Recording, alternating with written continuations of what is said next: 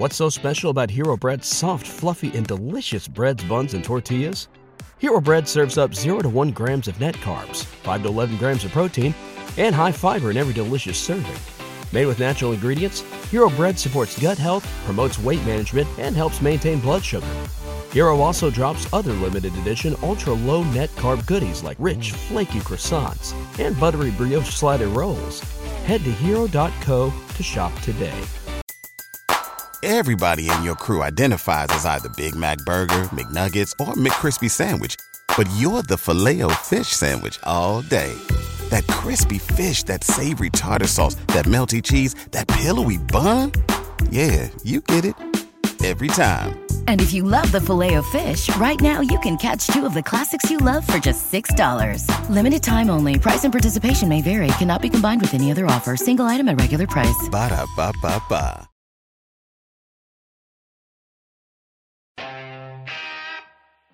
Better call! Hey, hey!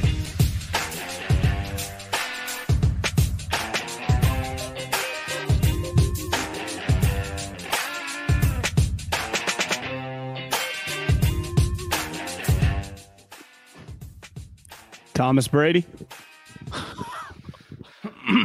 I am, what's up, everybody? It's great to see you. We are live on YouTube Sunday evening. I'm Guy. That's John. If you're watching this after the fact on YouTube, that's cool also. You, the consumer, you control time on YouTube. And definitely when it comes to the world, the beautiful wide world of podcasts. If you're listening to our podcast, great to have you there as well. Thank you for your support, as always, everybody. And yeah, hit that like, hit that subscribe, leave us a 5-star review on Apple Podcast. All that stuff's good. Yeah, share the podcast with your friends. Share the YouTube channel. Do your thing. Happy coming up. When's Hanukkah? A couple weeks or soon? 18th, maybe? So right around the corner. Haberman's locked in.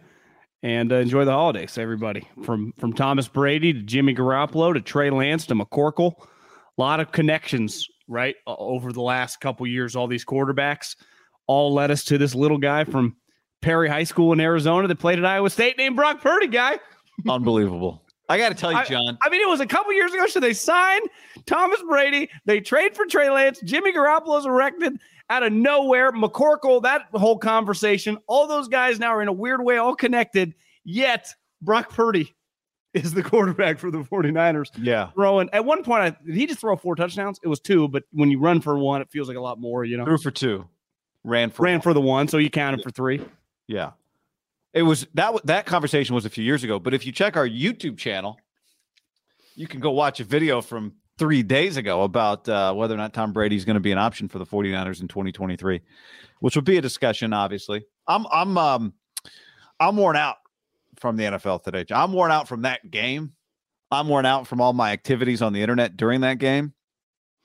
A lot of arguing on the internet for me because the game became irrelevant after halftime, basically. And so I spent my afternoon in my own mentions, tweeting with people about Deebo Samuel. Elon, be proud, Guy. And how much of it? Yeah, I'm just trying to make Elon. Just trying to make Elon a buck, John. Just trying to build that next spaceship. Doing my part.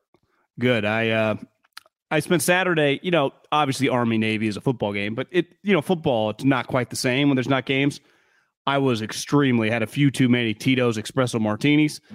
And Saturday didn't do a goddamn thing. So today I was energized. I was buzzing. And I'm excited to be here, Guy. I really am. Good. As am I. A lot to talk about for a 35-7 game. Before we do any of that, though. Seattle Seahawks lost, too. And the Seahawks. I mean, that was a whole other thing. I did not think the Panthers were going to. You text me the Seattle's going to lose. And then I looked up and they were what? It was like 20-17. I was like, where did this come from? I text you the Panthers were going to lose. Yeah, you text me the Panthers were going to lose. I predicted, and Seattle came storming back. I did not think that the Panthers would hold on to that thing, but they did. Sam Darnold. Niners on Thursday Night Football. Before we get to anything else, John, let's tell the people we are brought to all of you by our friends at Tito's Handmade Vodka. Tito's Handmade Vodka, John. Festive cocktails to shake up the season. So many great options like a Tito's Clementine Cheer, a Tito's Mariposa. I mean, a Tito's Mary Mule. You will not go wrong. Whatever you like, Maybe you like the OG Tito beverage himself, his drink, which was a Tito's water and lemon. I had that the other day when I was at the Adam Sandler show on Tuesday. Very good. Whatever you like, there's something for everybody. Take it to a party. Enjoy it on your own. Do it responsibly. Tito's Handmade Vodka. Yeah, I mean, I just think you go to a bar this holiday season and you get a Tito's Espresso Martini. There's just, when it's done right, that thing melts in your mouth, gives you a little pick-me-up. You might be a little tired. It really is a fantastic drink. It's hard to beat. Now, it depends where you go. Some are made better than others, but when you get the right one, not too sweet, but not too, it's just, 3 beans. This is 3 beans. That's the key. You know, some people do too many beans. Some people do no beans. 3 beans is key, but that's just it's an elite drink. There's no way around it. Kind of like Brock Purdy, you know, at home against the Bucks. I went to dinner before the Sandler show, had at the bar, walked up to the bar, first order, Tito's Espresso Martini, and then the Tito's and water later at the show. And it was a great I would say also it's the one drink that I don't want to call foo-foo-y, but, you know, it's just a drink that it's not Tito soda, which is well respected. Glass. You can start with that, right? Yeah, you get respect at the bar. And a lot of guys stumbled upon this guy named John on Friday, also sitting at the bar, and he's like, "Get me one too." I said, "Go to." He ended up buying the drink, so it worked out well. Attaboy. Tito's Handmade Vodka. It is delicious. We appreciate their support. We know you love it. Keep sending us pictures of you enjoying Tito's. We got a lot of that this weekend. Distilled and bottled in Austin, Texas. 40% alcohol by volume, namely 80 proof. Crafted to be savored responsibly. Also brought to you by ButcherBox.com. ButcherBox.com/ham and then code ham. And what do you get, John? Guy, you get free ground beef. Free ground beef for life. For life. For life.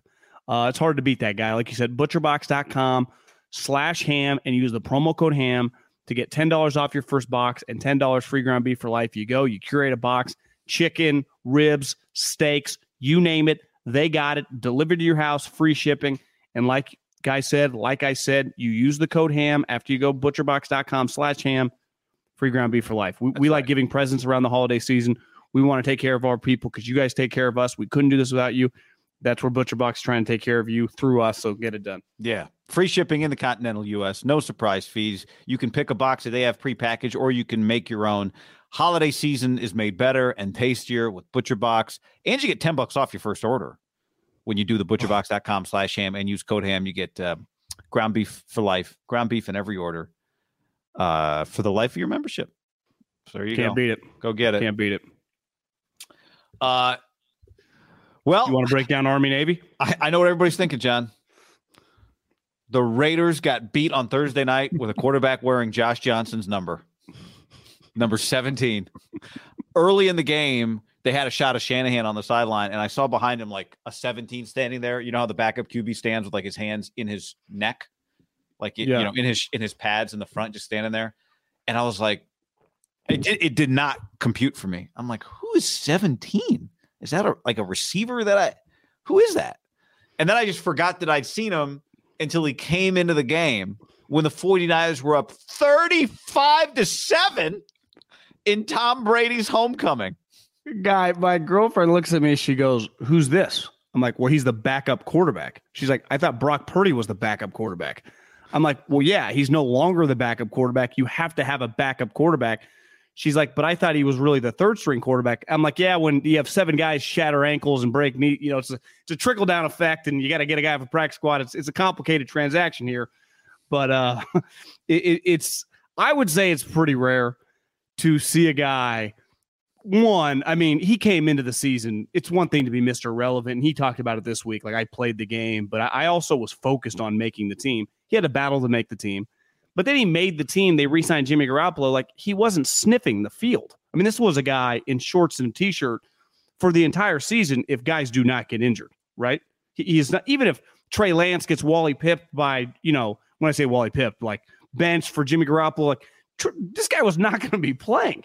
So then to come in as the backup and eventually start a game and look and play like that, whether you're playing the Houston Texans or whether you're playing, you know, Tampa Bay and Devin White and Todd Bowles, like that was just that was an eye test game where you went like, holy shit, that was really, really impressive, right?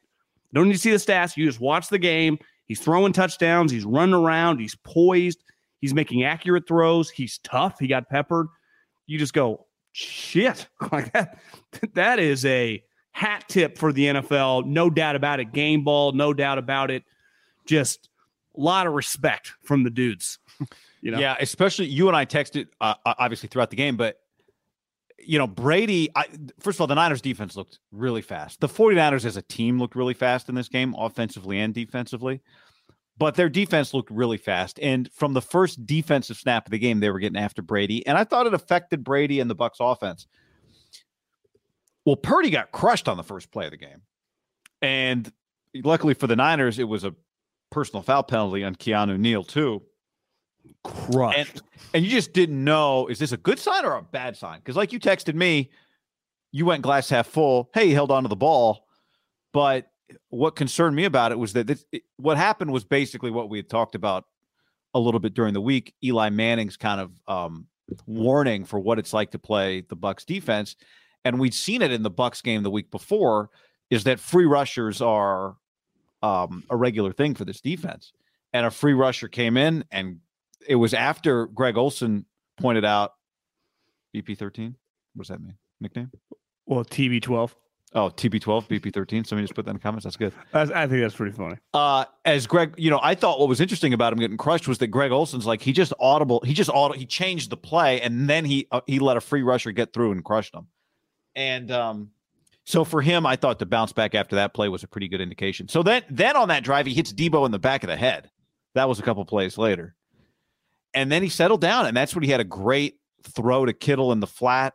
Not that we're doing the Purdy breakdown yet. We'll get to that. But I just thought the Niners defense looked really fast. And I did feel early in the game like I don't know exactly what the Niners offense is going to be, but I thought their defense, it was clear, was like it was going to be hard for them to get outscored given how good their defense looked early. Well, that offense has been terrible. Right. Beside those couple drives at the end of the Saints game, you and I went over the points that they had been scoring in recent games. If you just watch them, they're pretty putrid on offense. They're not an explosive offense. Kind of weird to see Tom yelling at Evans. And Evans, pretty high-level guy, like was just kind of didn't want to try to get into a shouting match with him. Just like, Tom, your balls are fucking flying all over the place. Yeah. Tom, you look a little like Jimmy when he's off. Like, what is going on with you, my man? Like if we just look at it, Tom Brady played a game against Brock Purdy, and one guy was dramatically better. Like, just, it wasn't even close. I mean, Tom was 35 of 55. Honestly, 34. That feels better than what I witnessed. He was, how many of those were the second half dump off plays? I mean, balls over the middle, flying all over the map. To me, Purdy was accurate. He brings an element of athleticism that, they originally had with Trey. I mean, Trey's a better athlete than Purdy, but like he can really move. In terms of behind the line of scrimmage, that's not really Jimmy's thing. This guy's pretty good at it. Like I said, Jimmy's not as good of an athlete as this guy. And this guy, to me, plays pretty fast behind the line of scrimmage, just scrambling around, making guys miss. Like I like that element of what Purdy brings to the table. And he's he's confident throwing on the run. Yeah. For a guy without some huge Josh Allen hose. It's hard to talk about this game without talking about Brock. And we're going to reserve some time here in a second to really get into Brock. Did you see the video, though, that the NFL posted of Brady coming in before he went in the locker room, just arriving at the stadium? He stops and he takes a photo of what in a hallway. It looks like it's a photo of, several like Jerry, Ronnie Lott, and Joe Montana and stuff. Yeah. Yeah. And Tom has always been right in the moment. There was a video of him hugging Bryant Young before the game on the field, too. I'm not sure if you saw that, but he recognized him, came over and said hi. You see him say, "You're a fucking beast." Yeah. I love you, he said. And his dad was there. And there's somebody wrote, I saw on Twitter. He bought 100 tickets, friends and family. Had 100 tickets. Somebody said on Twitter today or yesterday that Brock Purdy's family already was planning to come to this game before Brock became the quarterback because everyone was coming to see Brady.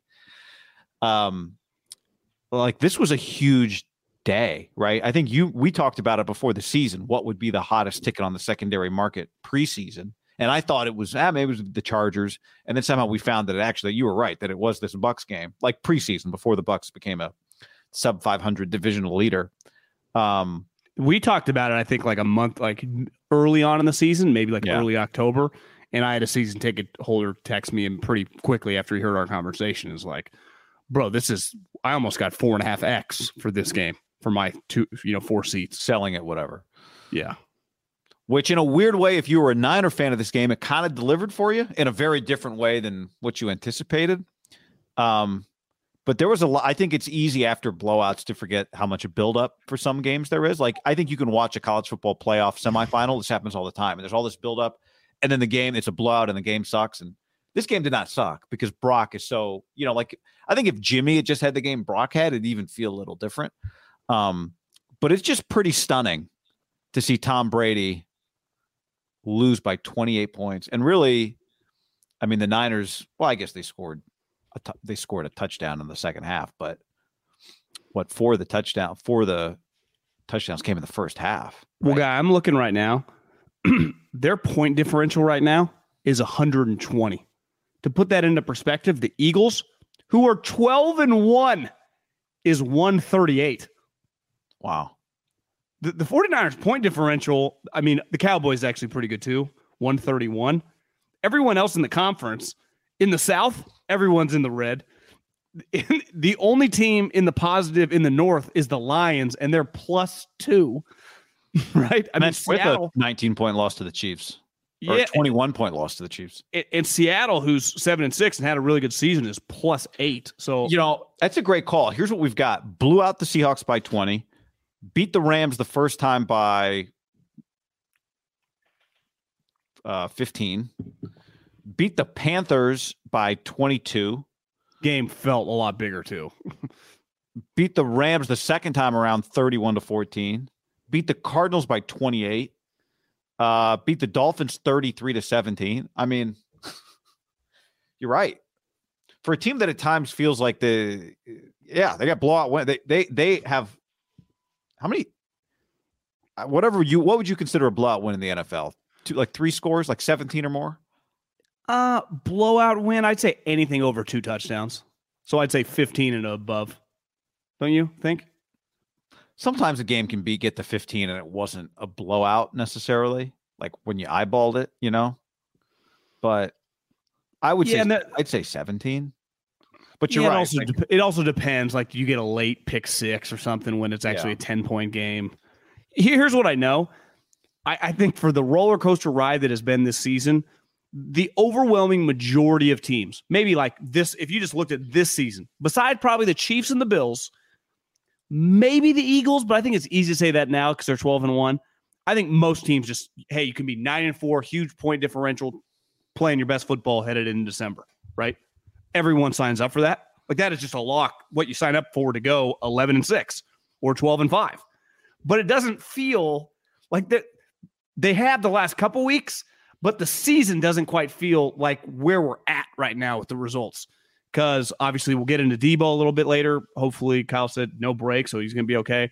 They've had some crazy injuries. Are you saying hopefully Kyle says that or Kyle said that? No, he said that. It's not a broken ankle. So, and obviously he avoided a knee injury, but they have lost guys. I mean, like starting corners, starting quarterbacks, Debo has missed a game. Kittle's missed time.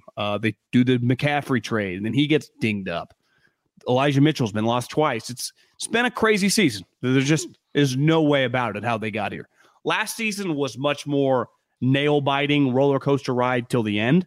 Clearly, this is going to be a softer landing as I think the Fed, that's what they're looking for in the American economy. That's what I think the 49ers have had, a softer landing, especially with Seattle losing today. So now this is not a must-win game Thursday.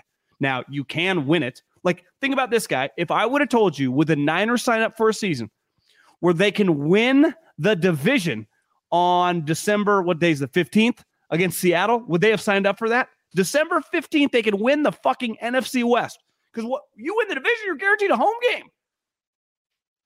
Hell yeah, they would have. Don't you think? Would everyone in the organization have signed up for that? Come on, of course. Would every team in the NFL in the middle of August sign up for you can win your division on December 15th if you win, a Thursday night game? Do you think? Well, has anybody clinched a playoff spot yet? Eagles Philly, did today. Philly has. Yeah. Philly did today. So they could be the second team in the league to clinch a playoff spot. I mean, obviously Buffalo and Kansas City are going, but they haven't until you win your division, you haven't clinched a spot, right? Kansas City's division. They should just give them the fucking t-shirts and hats now. What are we waiting for? Like math, they're the one team. Like the math, I'd give it to them. I guess Miami could win tonight. They're technically still they play Buffalo again. Yeah, but Kansas City's winning the division. That's what you're saying. They could be the second team in the league to clinch a playoff spot. Yeah, which and Philly technically hasn't even won the division yet, right? It feels like what? Philly hasn't officially won the division. No, they've just clinched a playoff spot. They still play Dallas, but they do like the Niners. They got that 2-game cushion, which is they're in pretty good shape. Cowboys guy, if the Eagles were to slip up one other game and lose the Cowboys, like the Cowboys got the Jags, the Titans, and the Commanders. Well, why would host Philly? Why would the Eagles even have to slip up? Dallas could beat them head to head and take the. No, because the Eagles only have one loss. Dallas has 3. Oh, sorry. I'm looking at. For some reason, I was looking at. Yeah, you're right. But My like bad. Philly, but I would say Philly and the 20-0 Niners. Now, obviously, Philly's going to have the number 1 pick, but that 2-game cushion, when you have 4 games remaining, is wouldn't you agree? Pretty fucking wide. That's a big deal because you basically have to lose 3, and they only got it's a major cushion. Unlike baseball, where 2-game lead the final week, if you fuck up, like can go away. Football, it's pretty difficult. I mean, the Niners are literally playing Seattle head to head. They can lose the game. They're still in first place. This thought had not crossed my mind before, and I actually don't think it's crazy. Question from Joe on the stream. Why hasn't Kyle gotten any Coach of the Year recognition? Now, as someone who's going to disagree with something Kyle did today, later in the show, I will say this to Joe. If they end up as the 2 seed in the NFC somehow, which is not out of the realm of possibility because they're only a game behind Minnesota right now, and we'll talk about that later, he should get consideration. Now, ultimately, Philly if Philly's the 1 seed, then what's his name will win the thing, I think.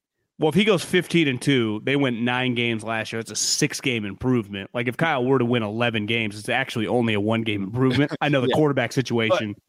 There's a difference between should you get consideration and should you win. Yeah. It'd be hard to argue if Philly goes 15-2 that he shouldn't win. But yeah, Kyle should absolutely get consideration for Coach of the Year if they keep this thing going. Sirianni's heavily in the lead, right? Probably. Nick Sirianni is heavily in the lead, yes. It'd be like having a 7-shot lead like in the Masters heading into Sunday. Like it's going to be hard for him to blow it. Yeah, they're good. I mean, they're good, and part of it is like they get credit. It's kind of a big picture, the Jalen Hurts situation, turning that into a winner and then getting better. It looked good last year, then making it even better this year. But who says no first? Purdy for Jalen Hurts. I think the Niners ask if they can put that one off for a couple more weeks, maybe. Are we sure? I mean, Kyle might not do that deal. Jalen's pretty accurate. Jalen's good. Yeah. Jalen's pretty good. So that's not a crazy thought. I am pro Kyle Shanahan, as I disagreed with him on the internet today with a lot of people. Not with Kyle. Kyle was not on the internet today. But yeah, I think it's a legitimate take by Joe there. I had not considered that possibility because this happened really quick. Kind of like the way that Caleb Williams won the Heisman in like the last 2 weeks of the season out of nowhere, kind of similar. Like if the Niners finish as the 2 seed in the NFC, it would be Shanahan out of nowhere being a Coach of the Year candidate. Difference was that I'd say Caleb benefited a lot from a pretty questionable competition in terms of the other, like no real like stalwart guys. That like Alabama was not undefeated. Ohio State kind of limped at the end. Yeah. Michigan's running back was having a good season, but not some like historic season. There weren't like Christian McCaffrey's and Tebow's littered throughout. Like, I'd say even if Sirianni went down, well, what if Mike McCarthy won 14 games with Dak missed games? Yeah. Yeah. But I do think the NFL. Mike McDaniel took fucking Tua to the playoffs potentially. Or potentially not. We'll see. Yeah. Brandon Staley not getting votes. How about Baltimore, John? Every time you look up, it's like, God, is Harbaugh on his way out? And then 9-4.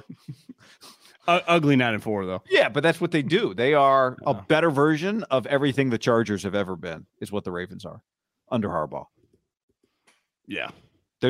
They play like the Rivers Herbert Chargers, except they win more games in the end than they lose. Well, the dude that came in for Huntley today, is that Oregon's quarterback from last year? Who came in for Huntley today? Well, Huntley got a concussion. Who's Oregon's quarterback last year? Anthony Richardson? Is that his name? Brown. Anthony Brown. Oh, yeah. He came in today? Was he Is he on the Ravens? I don't know. You tell me. Is that who came in today? Well, Anthony something came in, and I would assume that he was the backup quarterback for the Ravens. So, yeah. I did not see much of that Ravens game today. I didn't see a second, but I just saw on social media that Huntley got KO'd. Huntley got a concussion today. So their backup quarterback is Anthony Brown. Yeah, it's from Oregon. Anthony Brown, who I thought was a below average college player, is in the. It's crazy how this works out. Really is. He was 3 of 5 passing and a 16-14 win over Mitchell Trubisky. Crazy. There you go. Brock Purdy had his own father crying in the stands today. A performance that was just incredible. You know what I was thinking during the game was what backup quarterbacks normally don't do, or in this case, third string quarterbacks. And I've said this for a long time. I mean, you tell me, you tell us because you scouted these guys. But I think one of the big differentiators between really good quarterbacks and really good starters and everybody else is that the backups generally, it's not so much that they don't do all the spectacular stuff that the starters do. It's not always their arm is a problem. I think by and large, the problem with backups is they don't do the simple things consistently really, really, really well, which is what starters generally do. I think starters get a lot of credit for bigger arms, being more athletic, being higher draft picks or whatever. But I think one of the big separators is the backups just can't consistently make the throws that you have to make and the plays that you have to make to score repeatedly in an NFL game. The games are long, the seasons are long, and the backups don't do the simple things. And I was watching Brock today going, he just makes a lot of the simple things look the way starters make them look, simple. I thought that was going to be my take on Brock today. And then he comes out and does some of the crazy stuff that the good starters do. And I just was blown away by the way he played against the Bucs. It was an incredible first half. I mean, it really was. I think a lot of times when a backup quarterback gets thrown in a game, he doesn't have much time to think, right? The way Jimmy went down. When a backup quarterback comes into a game based off an injury, there is just all of a sudden you're warming up and you're in the game. Yeah. Right. It's just like get in. It snowballs fast. Which and is what Sorry, keep going. So you never know after that game, like, is that who he is, good or bad? Right? If a guy shits the bed, you're like, well, it's not even a fair situation. Or if a guy's really good, well, they didn't have the scouting report. There is no way around what happened today, right? I would imagine Todd Bowles and those guys, I'd be stunned if they didn't break down several of their best opponents that he played the last couple of years in college to get like a legit scouting report on him as a player. Like they watched Iowa State film this week, the players and the coaches on Brock Purdy. And he still destroyed them. Now, Brock, who many people this week said, I think people are overvaluing like Jimmy's role.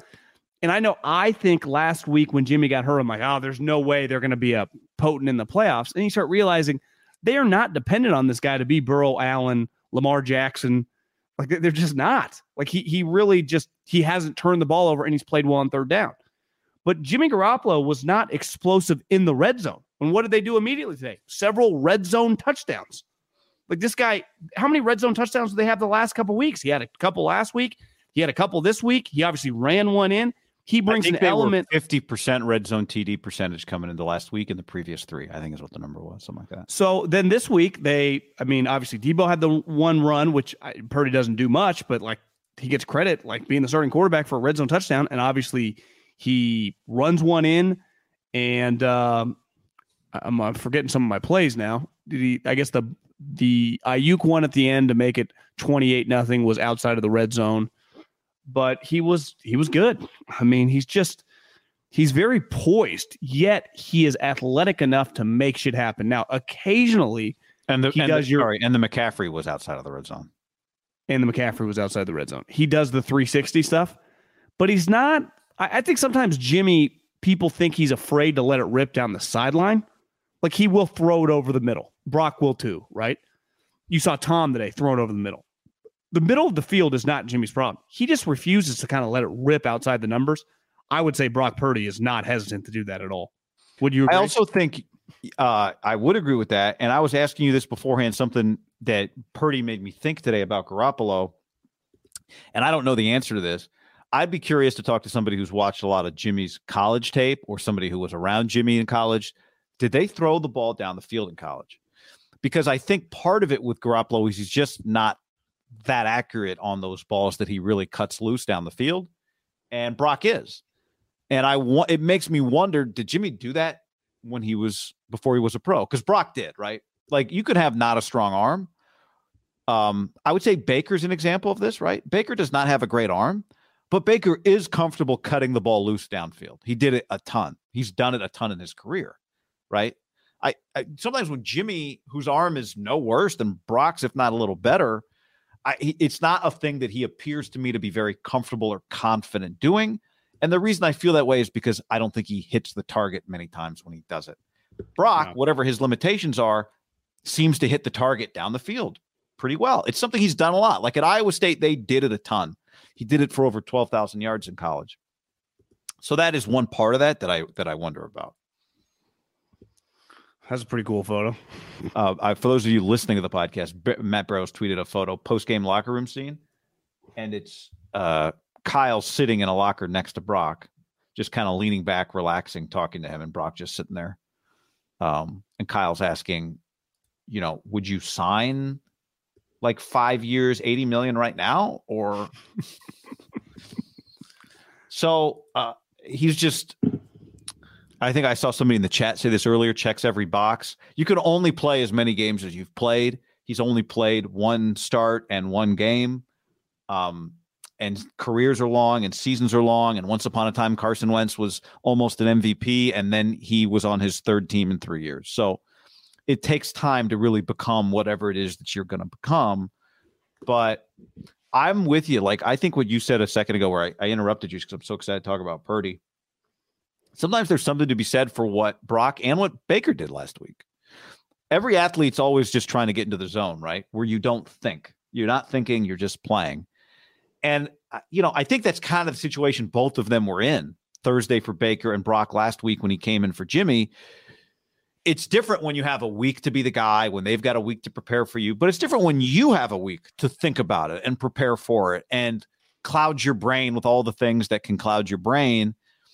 And I that to me is where the value in watching him play against the Bucs was he showed us how he did when there was no time to think. And then he showed us how he did when there was time to think. Now the Bucs run a short week, just like Seattle will be, whatever. You can only take the steps that are in front of you. And right now, especially after you got crushed on the first play of the game. That's where I think for being a young quarterback, because we talk so much about Trey Lance and his inexperience. And Trey, in a weird way, obviously is an underdog because no schools like Brock Purdy, he could not have gone to Iowa State and started over Brock Purdy, right? He couldn't have beat him out. That just was, they didn't even offer him a scholarship. So he wasn't offered to go there. But then when he does go to a school, he only plays the one season. I don't think they put like FCS games on the board, on the gambling board. Like, I don't think you can just bet in the regular season North Dakota State versus Montana. I'm pretty sure. Oh, you can't. But if you could, they are the heavy favorite in every game they play. Where Brock Purdy played in a lot of games where, despite he's there, a lot of people are probably saying, is he good enough to be a Big 12 starter? And then he's on a team that's not supposed to be as good as a lot of teams they're playing. But he gets to play in all these games. So even the Trey play, like, only got the one season. This guy got 4 fucking years. 4 years. Of just a lot of game action against a lot of people who made a lot of money. From Matt Rule to Dave Aranda to Lincoln Riley's teams to Mike Gundy's teams. Like, played at a pretty high level of football. And was an underdog the whole time, even though he was having success. And I'm not saying being the underdog, but that mentality, like watching him talk this week, he's just an impressive, like, serious cat who just had to re-believe in himself despite having a lot of success. And then he got drafted in the NFL. Like ultimately, if you just meet someone who's in his 20s and he goes, I got drafted in the NFL, you would have, even if he wasn't in the NFL anymore, like, holy shit, that's this guy. If you had never met him, you'd be like, where'd you play college football? How many years did you play in the league? Well, that's an incredible accomplishment. But in Purdy's case, it's just like, oh, Mr. Irrelevant. Like his own draft pick is its own unique thing. And rightfully so. It was literally the last pick in a draft. It was always the thing with baseball, right? Well, Mike Piazza, all these guys that could get drafted, well, it was like 700 rounds. So we didn't give it. No one ever asked for the most part, unless you're a super high draft pick, what round you were drafted in baseball. Because there's no context to be had. Wasn't Mike's dad friends with Tommy Lasorda? Wasn't that? Yeah, it was like, he went to Italian dinners at his house when he was a kid or whatever. But in football, if you met someone, I was drafted in the NFL, your first comment is probably like, what round? Right? Or like there's context when you're drafted. Yeah. And then to have to make the team, be a third string quarterback, what happened, the way it happened. And then to me, to make your first start. And like any quarterback worth their salt, they always say, well, it's not me versus Tom Brady. We're never on the field at the same time. But it is Tom fucking Brady's return to the Bay Area.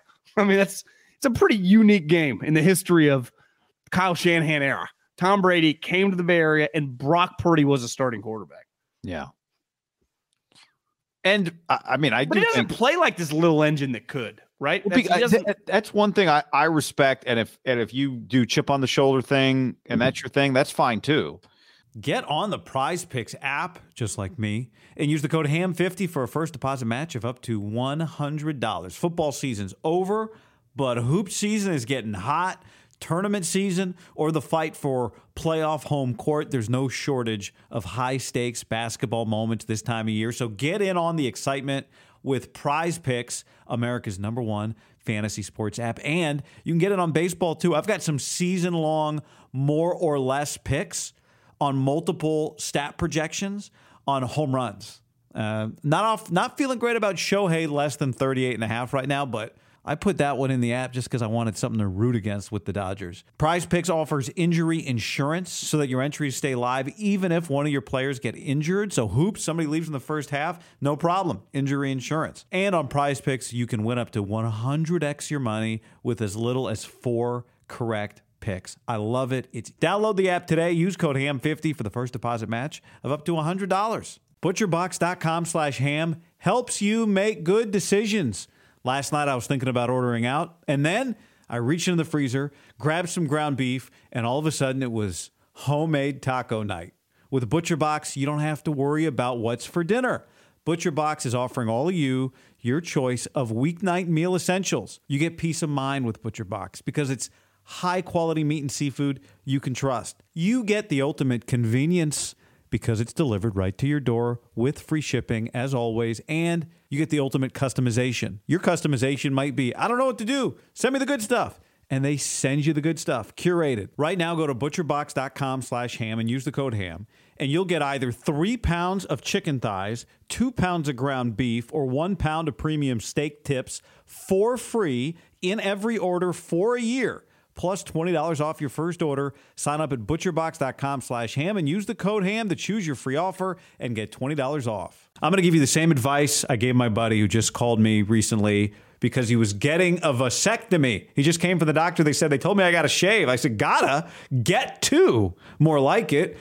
And I sent him the Lawnmower 5.0 from Manscaped. It's going to be the MVP for him and for you this March. Go to manscaped.com and use the code HAM to get 20% off and free shipping. Get the Performance Package 5.0 Ultra, and you'll be the Cinderella story of March. The Lawnmower 5.0 is strong until the last stroke with a battery that lasts the entire tournament, a waterproof design, and interchangeable skin-safe blade heads that guarantee smooth ball handling every time. To top it off, the Performance Package throws in 2 free gifts, Boxers 2.0, and the new toiletry bag. So get 20% off and free shipping with the code HAM at manscaped.com. That's 20% off and free shipping. Manscaped.com, code HAM. When things get hairy, make sure to call on Manscaped in clutch time. Tecovas, oh yeah. I was just looking at some pictures of a concert Luke Bryan, my wife and I went to, 10 years ago. She had some old cowboy boots on. This is like a couple weeks ago, and I said, you need some new boots because we're going to see Luke Combs. So she went to Tecovas tecovas.com, and they're just perfect. She loves them. You can do the same. You go to tecovas.com. These boots are Austin designed, Texas tested, handmade down in the boot capital of the world, Leon, Mexico. If you've ever wondered, can I pull off cowboy boots? Then you should pull on a pair of Tecovas, and you'll see they'll become your new favorite footwear. Cowboys knew what they were doing when they invented Western wear, and it's all kinds of Western staples. Trucker jackets, the perfect jeans to go with your boots, performance pearl snaps, cowboy hats, bandanas, you name it, they'll get you outfitted. If you can't make it to a store, Tecovas delivers the most premium quality, most comfortable Western goods right to your door. Visit tecovas.com. That's TECOVAS.com and point your toes west.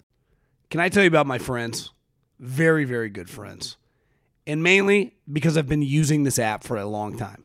Game Time. They are the best ticket app I've ever used. You shouldn't have to worry when you buy tickets to your next big event. You want to go to a concert? You want to go watch Steph Curry and Klay Thompson and Draymond make a little playoff run? Well, that's where you use Game Time.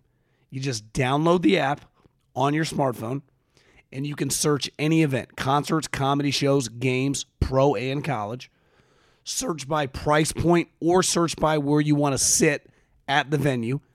It gives you sightline on the app, and it's really easy. Buying tickets in seconds with like 2 taps. I cannot recommend it enough. And here's what we're doing for you. When you use the promo code HAM, H-A-M, you save $20 off at checkout. That's promo code HAM at checkout and save $20 to any event. Download the Game Time app now. I got to tell you about the Eufy Video Lock. I've spent years trying to upgrade my security system at the house with one of those big name companies that, I'll be honest, sucks. I got the Eufy Video Lock, and it's an automatic improvement. That's Eufy, E-U-F-Y, Video Lock. It's easy to install, just a Phillips screwdriver, no drilling required. And now I've got the keyless entry. I always go for walks. I don't want to take keys. I hate stuff in my pockets. I go without the keys. The fingerprint recognition lets me in less than 1 second. There's no monthly fees. You have your recordings locally. You never have to pay for storage. I love knowing that doorbell ring was just a delivery. I don't have to jump up and get it. Or if I'm out of town, I can look, I can see the landing in front of the door and tell the neighbor, hey, do you mind swinging by and picking up something? I love the 3-in-1 Video Smart Lock from Eufy, and you will too. So search Eufy Video Lock, E-U-F-Y Video Lock, or visit eufyofficial.com/video lock to see how you can gain complete control of your door. Today's episode is sponsored by NerdWallet's Smart Money Podcast. NerdWallet's trusted financial journalists use fact-based reporting for some much-needed clarity in the finance world. The nerds will help you get smarter about balancing your portfolio and avoiding scams so your money is just as safe as betting against the Cowboys in the playoffs. Planning your tax bill so you don't dread April every year. And saving on travel. Vacations coming. You spend less on airfare. It means you're not choosing between surf or turf. It's surf and turf for dinner and maybe even an extra night stay. So listen to NerdWallet's Smart Money Podcast on your favorite podcast app. Future you will thank you.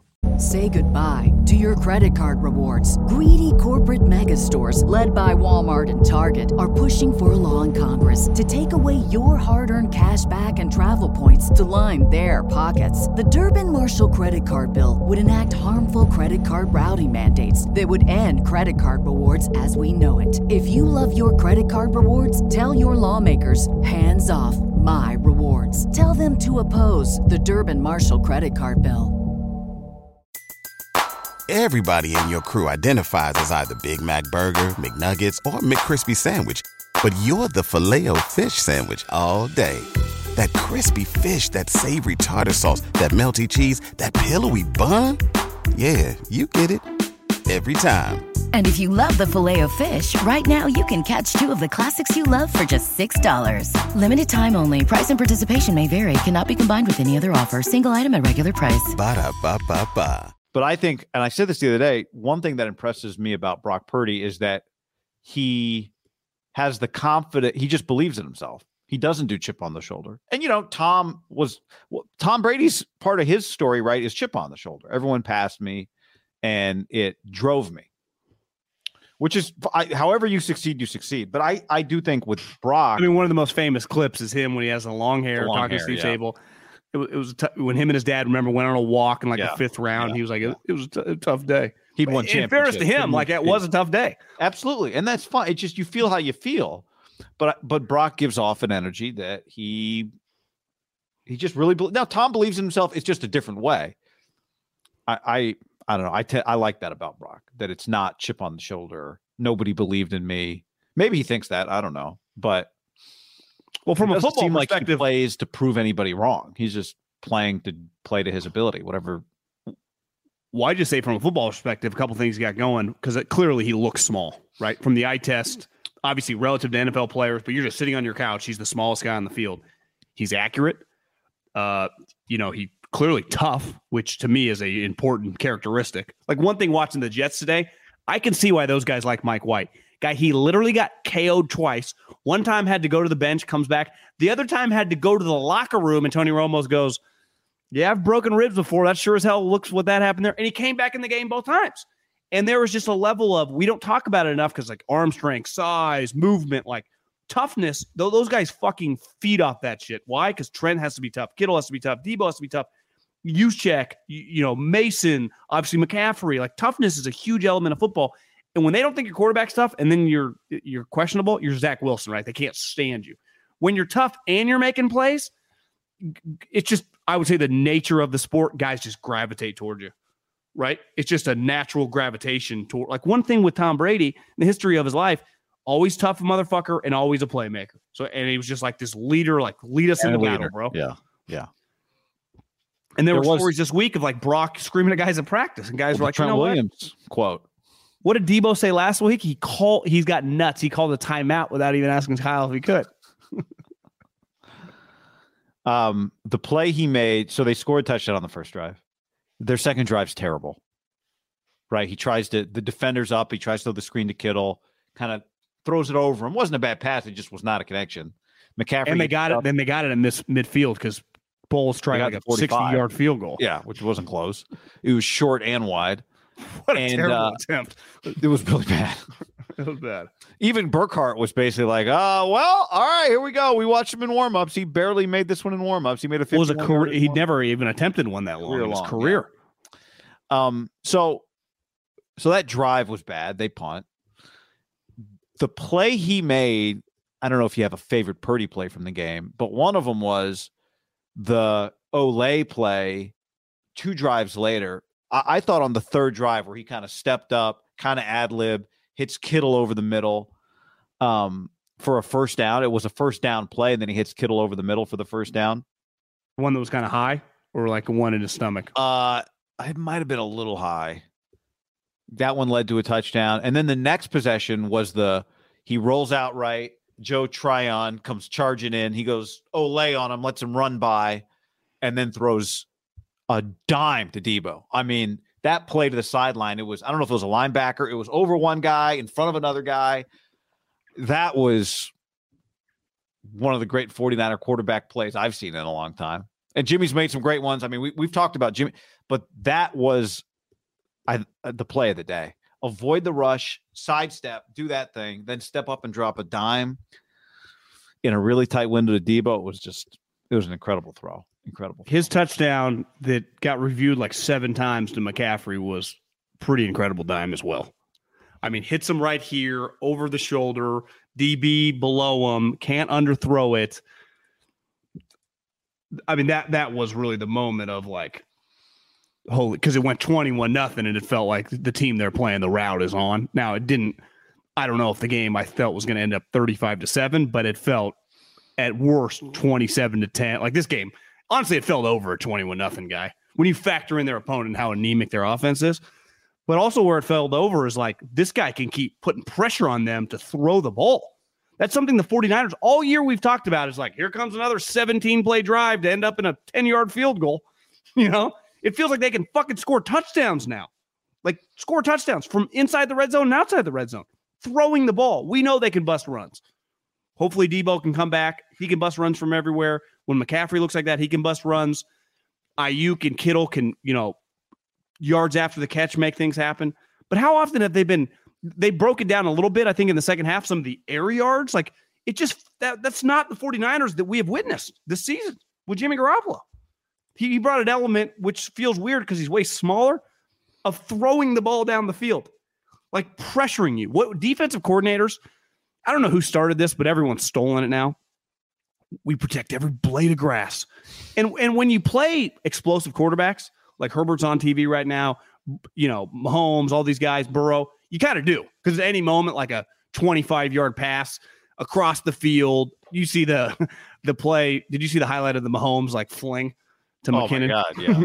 But it's just, you play these guys, they're flinging it, they're throwing it, they're just Allen's throwing dimes. That has just not been the Niners thing. And even Ayuk today, it's like, is he a threat now to go deeper? Not deep, but like just deeper, which is an element they haven't had. And what did they do? Their fourth touchdown of the day to make it 28-0 came on a double move to Ayuk, who was wide fucking open at the end zone. The classic, all career long, it's like, oh, Kyle's going to run, go to the locker room.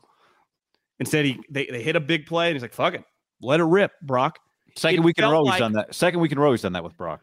It feels like he trusts this guy more than the other two quarterbacks. Not really even arguable right now. It does feel that based way. on his play calling. Based on his play calling, he trusts him more than the other two guys. It could be. I mean, I also would wonder, you might be right.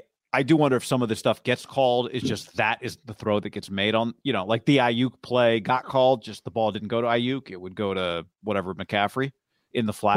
Purdy is hurt, but he didn't come out of the game. He's got an oblique injury. Kyle said. Okay. All right. Brandon Ayuk has to lead the league in impactful games with 2 catches. Yeah. But when one of them's a 32-yard touchdown, you know, I thought getting Kittle involved. He got Kittle involved early. He threw one a little high, but that happens. I feel like when you get the ball to Kittle early, it's a little like when Debo has a big play early. It kind of sets the physical tone because he's going to lower his shoulder and make you feel him in the secondary. And the other thing is they're missing their 2 starting safeties. That's just good coaching. Like 85 should cook when you got backup safeties. Like, he'll be thinking like, I'm going to put one of these guys on the sideline. When he tried. Also, it tells you what kind of game it is going to be, because there are plenty of games where Kittle does not touch the football early. And you're like, is George just going to have to block today? And he did. He blocked for Debo on that. That was actually a pretty cool formation on Debo's touchdown. But I think it just kind of establishes, like, you guys, I would imagine as a defensive coordinator, if you asked them to rank who they're most concerned about, obviously George is very high, but it doesn't feel like George would be number 1 on their list just because Debo's probably number 1 on their list. Again, I don't know how you pick. That's the one thing you notice when Debo gets hurt is like, well, they still got other guys to give the ball to. They still have McCaffrey. They still have Ayuk. They still have George. Jennings, I don't think got a catch today. Well, I think Olsen was like, you know, you look in this huddle. Oh, he did have one. This was before Debo got hurt. He's like, they might have 4 of the most unique playmakers in the league. It was like McCaffrey, Kittle, Juszczyk, and Debo. For their positions, like, they can just, obviously we've well established Kelsey's the best tight end when it comes to pass catching. I mean, I think he's going to go down as the greatest ever. But there is just an element of George and Juszczyk, like, they become a Swiss Army knife because they can do it all. Right? There's just not a fullback in the NFL like Kyle. And obviously Debo is just one of the most unique players we've ever seen. Yeah. And McCaffrey is, I mean, clearly one of the best pass catching running backs of his generation. Well, the touchdown catch was to have the ball. He had it. It got dislodged. He still kept the toe down and caught the football. It was pretty impressive. It was sweet. That was a great catch. He can, and I think Alvin Kamara can kind of do this too. I'm trying to think of other guys. Like, he can just turn into a wide receiver. Right? Like, when he's on the outside and playing the ball, he turns into wide receiver skills. Like, some running backs are good wide receivers. Like, you get him, like Austin Eckler. You get him on swing routes. You get him the ball in space. He's natural at it. A lot of running backs, can catch the ball. And then there are other guys that, like, if Christian McCaffrey just had to start at slot receiver for the game, he'd have no problem getting you 10 for 100. And just run, like, little option routes and just, you'll work the middle of the field, like, kind of just turn into Edelman or Welker for a game. He could do it. But he's probably couldn't do it like physically. He's built his body up a little bit to take the pounding, right? Those guys, you see some shots of him. He's just a little thicker than like Edelman look like. You could thin him up and just put him out there the whole time if you wanted. Honestly, not a crazy off-season thought. Ryan Vogelsong on the stream says what the announcer said was the four most versatile players in one huddle. True. So, what I was going to say though is just I think that you wondered how it's one thing to make the plays. It's another thing to look like you're completely in control. And I think that's when you hear the quotes from Trent, when you hear the quotes from Ayuk, Debo. I think what they're getting at is that Brock is in total control. You can't really tell someone else what to do if you don't have your room in order, right?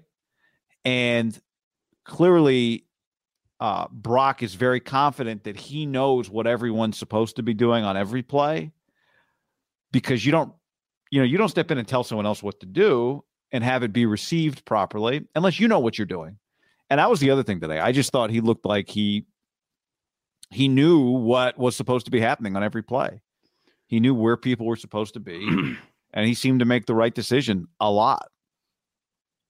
One key, though, is through your preparation, toughness, the respect, the way you go about it. Clearly, he had all that. Then once you play, like to maintain the respect, you got to make plays. Right? Like what's the Charles Woodson thing? Work hard, make plays. Part of why making plays is on work hard, make plays, because working hard is what's expected in the NFL. But then once the game starts, like you got to produce. And that fucking kid produced pretty immediately. It was like, this is kind of crazy. Like it was universally, everyone pretty much accepted it. I mean, our text messages, I'm sure, were similar from all sorts of people. Obviously, Twitter was going nuts with just, you couldn't watch it going, is this serious? Because we've all seen random backups make a play or two. It's another thing to just have a half where you're just throwing up 28 points. And you're playing a huge role in it. That's another thing, right? The 49ers have a lot of quarterbacks that are like, yeah, you just won that game 24-7, but what did he really do? And a lot of it's been void, or valid. And it's like, not going to pretend like the quarterback, didn't do anything, but probably was on the scale of didn't do anything, or was he Patrick Mahomes? They've had some didn't do much. Today was not that. I mean, the kid was slinging it. Made plays. Josh Dubow tweets, Nick Bosa on Brock Purdy, quote, "We have a quarterback." I have no idea how to read that quote. I think it means we have a quarterback, but it could just mean we have a quarterback. So yeah, I'll withhold judgment on that quote till we watch the tape. This is just too funny to hold on. Did you see that Trey Greenlaw took his interception ball at midfield? Fred Warner's like, you got to do it. Convinced him to do it. Went up to Tom Brady and got him to sign it. And Tom did it. Yeah. He said he fangirled out on Tom. On the field. Who had think about this. One of the Niners star players on the star unit of the team, the defense, goes up to the other quarterback and gets him to sign his interception ball. Like that's obviously Tom. It's not like you have to, describe who Tom Brady is to some random person. But like that kind of encompasses what today was. And that was Brock Purdy's moment against that. Like most people there were there to see Tom. Obviously the 49ers win, but like a lot of people came to that game in the secondary market to watch Thomas Brady play a game against the 49ers. And Brock Purdy came out the star. If the Niners win that game like 35-31, do you think Tom is willing to a blowout? Everyone the game's been over for a minute. Tom's probably already processed it. It's a little easier maybe as opposed to. I think Tom's kind of hit the Tiger Woods part of his career where he's pretty cool in most of these situations. I don't think I've seen any situation where Tom has blown off like other players. Nick Foles. Super Bowl though. Twice. Regular season. When was the second time? I think Foles beat him again later, didn't he? I don't remember. I think Foles has beaten him post Super Bowl. Although now that I say that, I'm trying to figure out how it would have happened. Like the Jag. I give you a pass. Super Bowl loss. Eddie says, "Did Tom shake Purdy's hand after the game?" Yes, he did. And then he embraced Trent Williams afterwards. I saw that video. You're right. Easier when you've had a quarter to just kind of soak it all in. A quarter. John, the game got taken off of Fox. You're sitting there, you texted me, Middlecoff texted me. He's like, what's going on with the Niner game? Like, what are you talking about? I just came back from commercial. You're like, well, I'm watching Seahawks Panthers right now. I mean, it was 35-0 with 8 minutes left.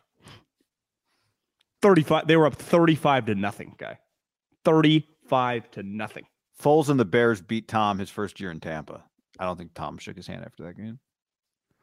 I think that was a Thursday night game too. Guy, the second half, after being up 28-0, Tom throws a pick. McCaffrey scores. They're up 35-0. Then Tom throws another pick where Greenlaw tipped it to himself. So it's like if you're a Fox exec, you just go, this is, from a Niners perspective, it was cool. By that time, it was even starting to get boring. The Bucs were a tough watch. Yeah. Do they want to preserve Tom's credibility for their booth? Yeah. He had gone back-to-back picks and they yanked the game. That was the America's game of the week. And they were like, America deserves better. Which I don't, Seattle, you almost never see that. Like, you'll see it late. You never see it halfway through the third quarter. Do you think they did it because that's her employee? No. I don't know. That's weird. That's really early, guy. Seattle, Carolina. What were they really playing for? The game was close. It was 35-0 in the Niner game. True. If that game's like what I was thinking was if that game's 35-14, they may not do it. But it was so far gone. Why stop taking notes on a second INT? I mean, McCaffrey was still getting carries, but you want to get into that? Let's talk about Deebo Samuel, John. We'll start this conversation Sunday night with this from Matt Barrows. Here's his tweet up on the screen. Kyle Shanahan said Deebo Samuel suffered a left ankle sprain, said it's quote unquote most likely a high ankle sprain. That is great news. But they're bad. I mean, that can knock you out for a month. Like that could be his regular season. Could be. But I would say if you asked me to bet, does Deebo come back and play at 65%? I would say yes. Not necessarily this week, but at some point, I think it's more likely than not, even if that's the injury, that Deebo returns for this team. Would you agree with that? I do think the high ankles. Remember, Mike Williams had a bad one, came back, fell on it one time, and then boom, missed a couple more games. It's really sensitive. I'm no doctor, just Cal Poly, Fresno State guy. I think doctors say sometimes they can be worse than a break. Now we got to see the severity of it, right? Because it can be a tear. You would always take a high ankle sprain. Again, not a doctor, over an ACL. I know that. So I think when he was gone, they immediately announced knee, and he's on the cart crying. I was pretty somber there for like 10 minutes, just thinking like, this sucks. I mean, he's going to miss. It wasn't just that his season's over with an ACL, but it's like, that's a long for a guy, bigger guy. That's just a tough. It put me in a funk, I'll be honest. Deebo, a big rehab guy for 8 months. Like I started doing the math. I'm like, I don't love where this is headed for the next 8 months. You thought like 2024 will be the year when he looks good again? Well, I just thought, it's just a monotonous thing. You got some time on you can eat, it's just. Yeah. Kyle was furious. I don't even know who he was screaming at. He was pissed. Himself. When you go cart off the field and then it turns out high ankle sprain, that's a win. Right. Yeah. They clearly utilize the front of the cart. And like you said to me, you texted me, you're like, no air cast is a good sign. He didn't immediately get ruled like out within 30 seconds. That's a good sign. So those things are all things considered. Bad sign is when you get bent back and it's a human reaction, whether you're holding a pebble, whether you're holding a football, whether you're holding your baby and your knee gets snapped, every human, you just go like this, right? Every player does it. So I think I'd forgot. It's a good point. When they came back from commercial break, I'd forgotten that he'd fumbled the ball. For a split second, I'm like, why do the Bucs have the football? I was so consumed with Deebo just got hurt. Fundamentally, I love watching Deebo Samuel play football. And Deebo Samuel plays a kind of football that most people just don't play at a level where everybody plays hard, at a level where the 1%ers play extra hard. Deebo Samuel is a 1%er of a 1%er. It's why he's received the rare award of being in the War Daddy category, right? He is a War Daddy, as you like to say. And after he got hurt, somebody tweeted at me and you, because they knew what I was thinking. I started making notes for the podcast already, and they said, is Kyle Shanahan partly to blame for this? They didn't say, is it all Kyle's fault? And my answer was yes. And the reason I said yes and think that is because I've said for a long time that the way that Kyle describes Deebo's touches when he's talked about it is different than the way I think about Deebo's touches. I don't think all of Deebo's touches are created equal. And I think it's beneficial to the 49ers to create as many of his touches outside of traffic as possible. You put him in front of 6 guys instead of 11 guys. Deebo's always going to take on all 11 guys. That's just fundamentally how he plays.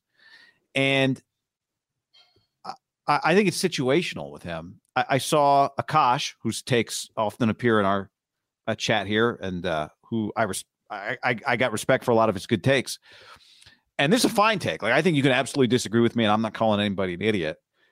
But he said if you complained about Deebo's running play up 21-0, then you should also complain about his touchdown carry. Or if you didn't complain about his touchdown carry, you can't complain about that play that got him hurt. And I disagree because the touchdown came, it was 0-0.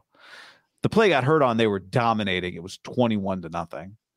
And I would equate it to a reliever who gets a lot of work. If your reliever, your closer gets a lot of work, you don't bring him into games 5-0 in the 9th. You don't run him up the middle, 2nd down and 9, up 21-0 at midfield. Now, if that play had been 3rd down and 1, I wouldn't have had a problem with it. If the score had been 7-0, I wouldn't have had a problem with it. But I do think you can make an effort to pick and choose where you use Deebo, who has been beat up in his career, has been beat up this year, and who seeks contact and tries to make, physical plays physical. So all Kyle's fault? No, of course not. I'm not saying that. Not at all. But I have advocated for a long time to just kind of manage where and when you give Deebo the ball. And I don't view tossing him the ball on like a sweep play in a 0-0 game the same as giving him the ball when it's 21-0. I would rather hand the ball to Buck Mason there. Like, he's a running back. I would like to limit how much you use Deebo as a running back. And the reason I would limit how much you would use Deebo as a running back is because running backs get tackled in tighter windows than receivers generally do. Now, it's not always the case for Deebo because Deebo will take a screen and cut that thing into the middle of the field and try to run through 11 guys. So I acknowledge, like, this is an imperfect, inexact situation. It's football. People get hurt playing football. But I've said for a long time, it's not hindsight. If you're new here, I've said this a lot. I would manage how and when you use those. I would just be a little more judicious with how and when you use those situations where you put Deebo in traffic. And 21-0 would not be the time that wouldn't have been the time I would have done. To me, 21-0, though, the problem with that guy is still the first half. There's the NFL, you're playing Tom Brady, who just led a crazy comeback. Yep. I think the other problem with kind of your premise of the whole deal is Deebo is a wide back. He's not a wide receiver. He's a wide back. When he said that last year, it's aged perfectly, right? He does not play wide receiver. Brandon Ayuk plays wide receiver. This guy gets all of his action in a certain way. He does not catch the ball down the field. He's useless in the red zone, non-running the ball. Like, his position is uniquely equipped to this individual. And like, I understand, try to pick and choose the up the middle or just, around the tackle boxes in runs. Because I don't even think that play was designed to go up the middle. Deebo cut it back. The problem with that is, though, he plays basically Christian McCaffrey's position. He just lines up in different spots. You don't worry about when Christian McCaffrey runs up the middle. Like, I think there's an element of football at any moment you can get injured, right? You can get bent over. And I think when you play that game, it's very, very hard to do. And it's why I thought the Trey Lance critics, which, maybe they were more than on Twitter. It's like, guys, it's where he runs. I mean, watch Josh Allen. Like, if he can't do that, I don't know what the fuck he's going to do. And Jerry Rice freaked out. It's like Jimmy Garoppolo broke his foot running away from guys where he should have just hit the ground. Yeah. Right. So all the injuries in a weird way are a little different. Like, Deebo's position, he's getting carries every game, inside and outside the tackle box. Now, to me, I looked at when it got late in the game, and when I say late in the game, like 35-7, I was like, I would yank 71, 87, not 87, 90, 97, 85. Like, these guys would not play. Trent Williams would come out the game. 44. 11, They would come out the game. But you would say historically, football doesn't really operate like that. And Kyle is not alone. It's not, we've always talked about in the NFL, it's not like college football where you got a lot of replacements. He might go, well, or actually our backup tackle's kind of banged up too, and Trent's feeling good. It's just, he told me he can kind of go half-ass, and we think he'll be fine. Like, it's hard, right? Okay, you pull, Ayuk never goes back in. It's like, well, we only got 3 other receivers now that Debo's injured, right? So it's a little more complicated than we make it out to be, but I have no problem with calling football plays for football players that run those plays. Because I think then we pick and choose when guys specifically get injured. I have no problem late in games and blowouts when that happens. And Kyle has fucking clearly done that. But today with that play, I don't blame Kyle Shanahan at all. To me, there's a freak element of just the sport and physical players that just find themselves in situations. Because for every time like Debo has got bent over, remember the Packer playoff game where the dude crushed him? And it's like, oh my God, is he alive? We thought his like shoulder was messed up. Yeah. He's found a way out of that and ended up in the end zone. Like that's part of his brilliance and his dominance. And honestly, let's face it, part of the reason they gave him all that money, he ain't A.J. Brown and DK Metcalf, who again have receiving touchdowns a day, right? He does not play the sport like them. Yet to the Niners, he's like equally as dominant for what they need as those guys are to their teams. And Seattle, you remove DK. Obviously with Philly, you remove AJ, they'd be fucked.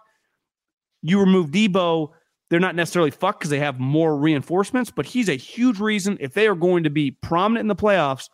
If he would have torn his ACL, let's say, worst case scenario that we all thought, I started thinking like even with Brock Purdy playing like this, it's going to get a lot more difficult winning playoff games. Did that cross your mind? Like removing Without him the rest of the season is a problem. Yeah, absolutely. It's part of why I was so pissed.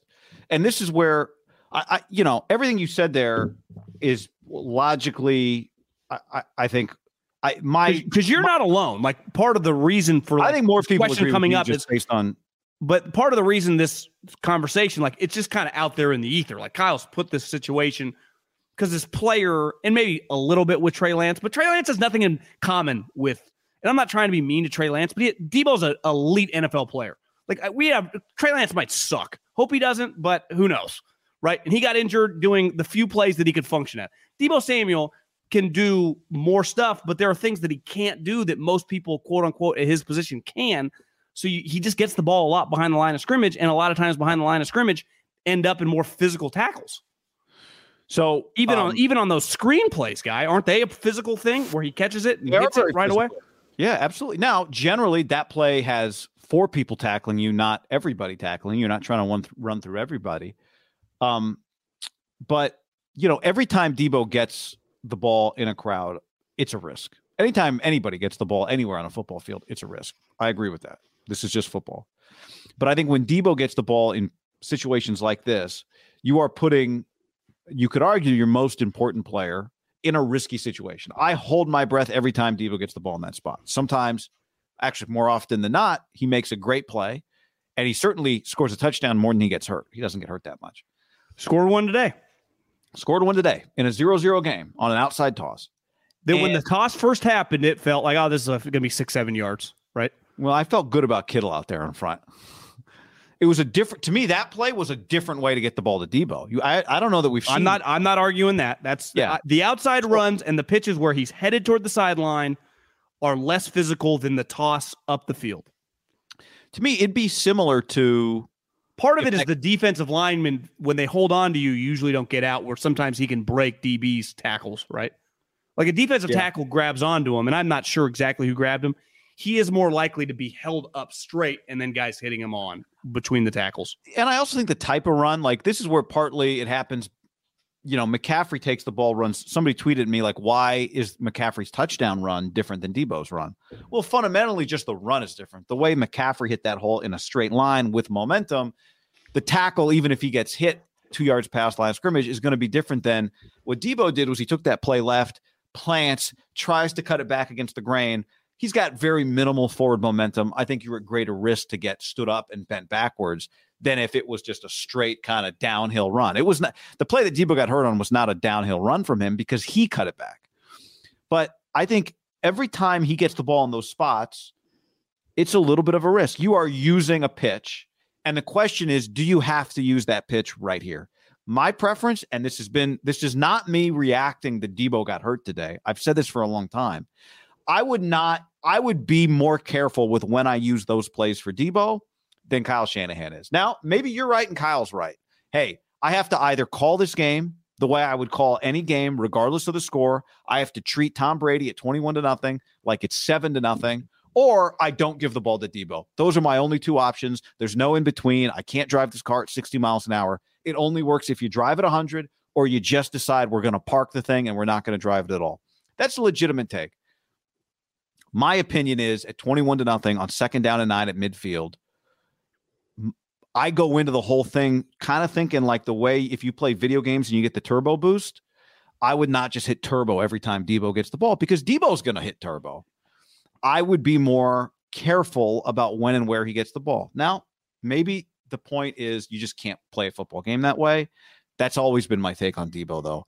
And to me, 21-0 in that spot, I'd give the ball to Buck Mason there. Give the ball to McCaffrey there. Whatever. But that's specifically in that situation, when you know how important he is to your team and you're trying to get away with this one. Look, Shanahan's coached a lot of games just trying to get by with Jimmy. So let's not act like he's got to call every game 100 miles an hour or nothing, because that's not how he's called the game with Garoppolo. Well, he's calling the game now Birdie like that. Yeah, but like he's called games like let me mitigate damage and manage this thing to the finish line. What if he's like, hey, motherfuckers, that's not who I am. This is me. I'm Matt Ryan, Atlanta Falcons up 28-3, going for the jugular. That guy's back. But he has called games at 65 miles an hour before with Jimmy. He's done it all the time. He's like, I don't want to play like Jamie Moyer, bro. I want to play like Syndergaard and DeGrom. That's how I want to fucking throw. So, and again, I want to reiterate. I also think you got to factor in if Elijah Mitchell was in this and they got two legit running backs, it would be like, what are you doing? But Debo's their second best running back. Now, we could argue like, Kyle, look at like the way football works. He's an undrafted free agent. He runs like, just play Mason, like utilize him.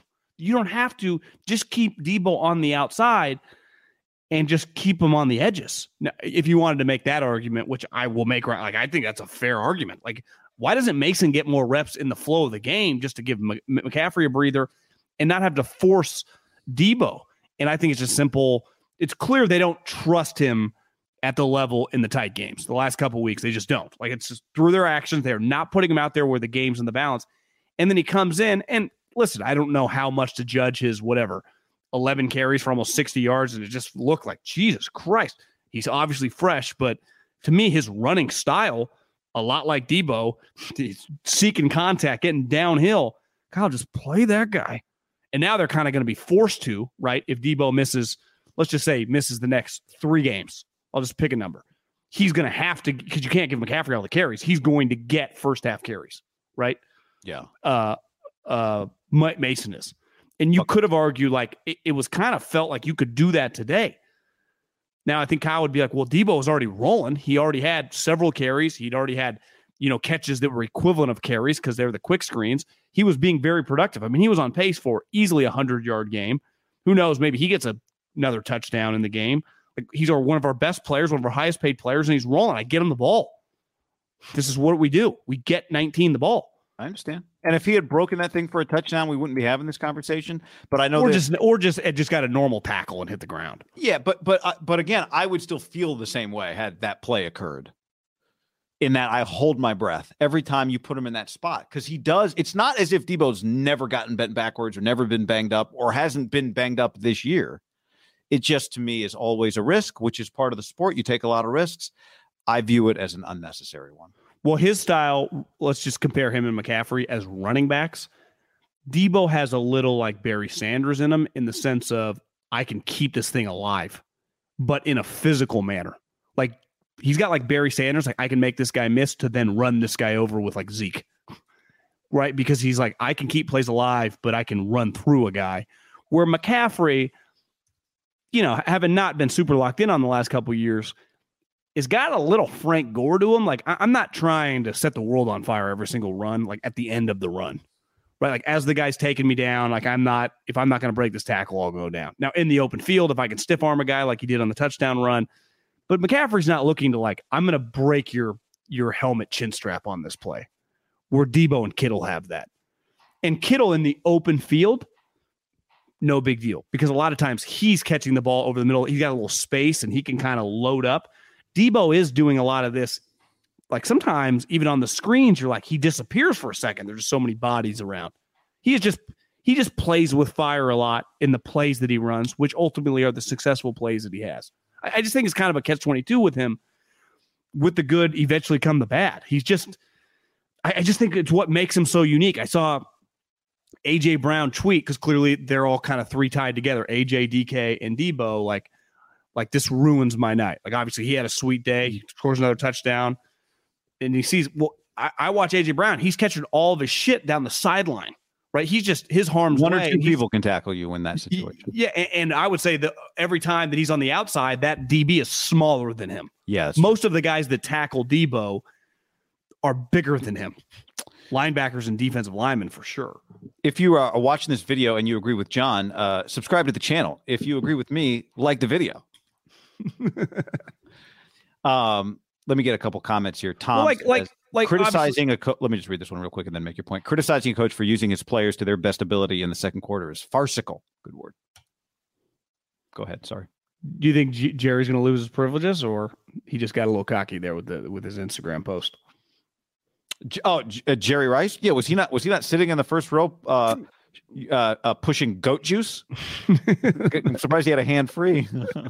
Well, the real goat's there. Can you push goat juice when Brady shows up? That's true. It's hard to push goat juice when Tom's there. That's a very good point. No, somebody said to me, like, you're just you correct me if I'm wrong, or my guess is it's different when you're being paid millions of dollars to make these decisions versus just having this take on a podcast. And I'm like, yeah, well, if I was my take was, if I was Kyle Shanahan, if I was one of Kyle Shanahan's assistants, I would say that in the meeting. I think we should be careful. I think we should pick and choose our spots about Debo, but I'm not. So the only place I can do it is on Twitter and on my podcast. So it sounds like you got into a war zone though. I got into a war zone. It's fine. Like more people agree with you than agree with me on this topic, which is fine. The reason I feel confident in sharing my take, even though I fundamentally agree with a lot of what you said and what a lot of people are countering, like it's hard to manage a football game. It's just football and people get hurt playing football. I fundamentally agree with that.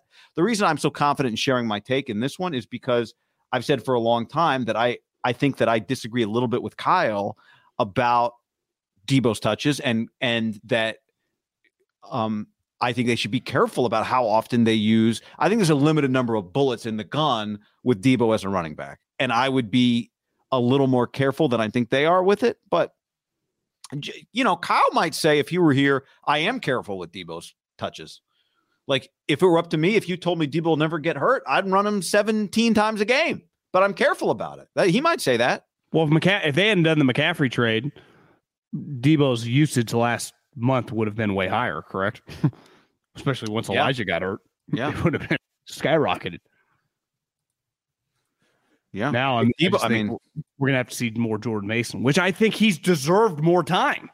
And I've been around these coaches, and some guys are more likely, you and I talked about it before we hopped on, pull up a Chiefs box score this year. And beside Kelsey, it could be any number of cast of characters. For a lot of coaches, they just ride their guys. And sometimes, like, they have a young guy, and it's like, well, just give him some more burn. And that's where, when you read these stories throughout the year and when you see blow-ups, the front office and the coaching staff aren't on the same page. Because a lot of times the front office, use this guy. It's not like the front office, and I'm not saying they are, but Jordan Mason, to me, has shown more than enough in the last several games of speed, explosion, his style with this offense. Give him some fucking burn when it matters. Not just to get him to succeed, to give these guys a breather and to take their pounding off. But they just will not play him when the game's like the true pounding's happening. Right? Because in the second half, clearly the Bucs kind of, I'm not even counting it quitting, but the game it's like, what are they doing this for? Actually, he had a season and career high 11 carries today. Well, I know. Well, he played a shitload because the game was over. And what if he would have got 15 carries and 5 of those would have been mixed throughout in the second quarter? Instead of when he wasn't going to run it, Christian, Debo was becoming the running back. Because Mason was not in the game. They don't play him. And it's back-to-back weeks. I would guess that's going to change this week, assuming, I think it's fair to assume Debo's not playing Thursday. Is that a fair assumption to make? Yeah. And I I'm think under that. a win would be pretty huge Thursday if you can wrap up the division and then not worry about Debo until the postseason, right? Although, you kind of want that 2 seed. That's a whole other thing. But just to at least have a floor established for what your team is. I would imagine they don't practice the next 3 days. Like they're not going to, walk through stuff. You see how many guys they lose today? Every other play toward the end, guys were limping off. Givens got Kerry hurt. Hyder. Yeah. They have lost a lot of defensive linemen. You can. Jimmy Ward. The problem is back, but the Niners have signed a lot of like random McGills and random guys to fill in. There are only so many 320-pound bodies on the open market now in December that you can. Maybe you have to sign guys off practice squad. Yeah, he might be ready. Can he give a couple snaps? He's on the open market. He's more, those offensive linemen, though, they know the plays. I need guys that react. They don't know what's happening. It's a little different. How many games in a row has McCaffrey ended up bleeding now? He was bleeding again. McCaffrey bleed. I think he's got the same cut that just bleeds every game on his left arm. I'll say this for him. When he's good, he's sweet. His games for the Niners have either been that's kind of a weird McCaffrey game, or is this white LT? Today he was. I love a good touchdown run where, the safety's in the open field, you cut it left or right, and he's fucked. And then this guy has an angle on you behind you. He's probably a little faster than you, but when you give him a stiff arm, it doesn't throw him to the ground, but it somehow gives you a turbo boost, and then you gain a little yardage, and then you bust the run. I love that moment in the tackle when he's coming. And honestly, the guy should just dive at your legs and trip you. Instead, he kind of goes high and you kind of shove and you get an extra 2 yards of space, and then you just walk into the end zone.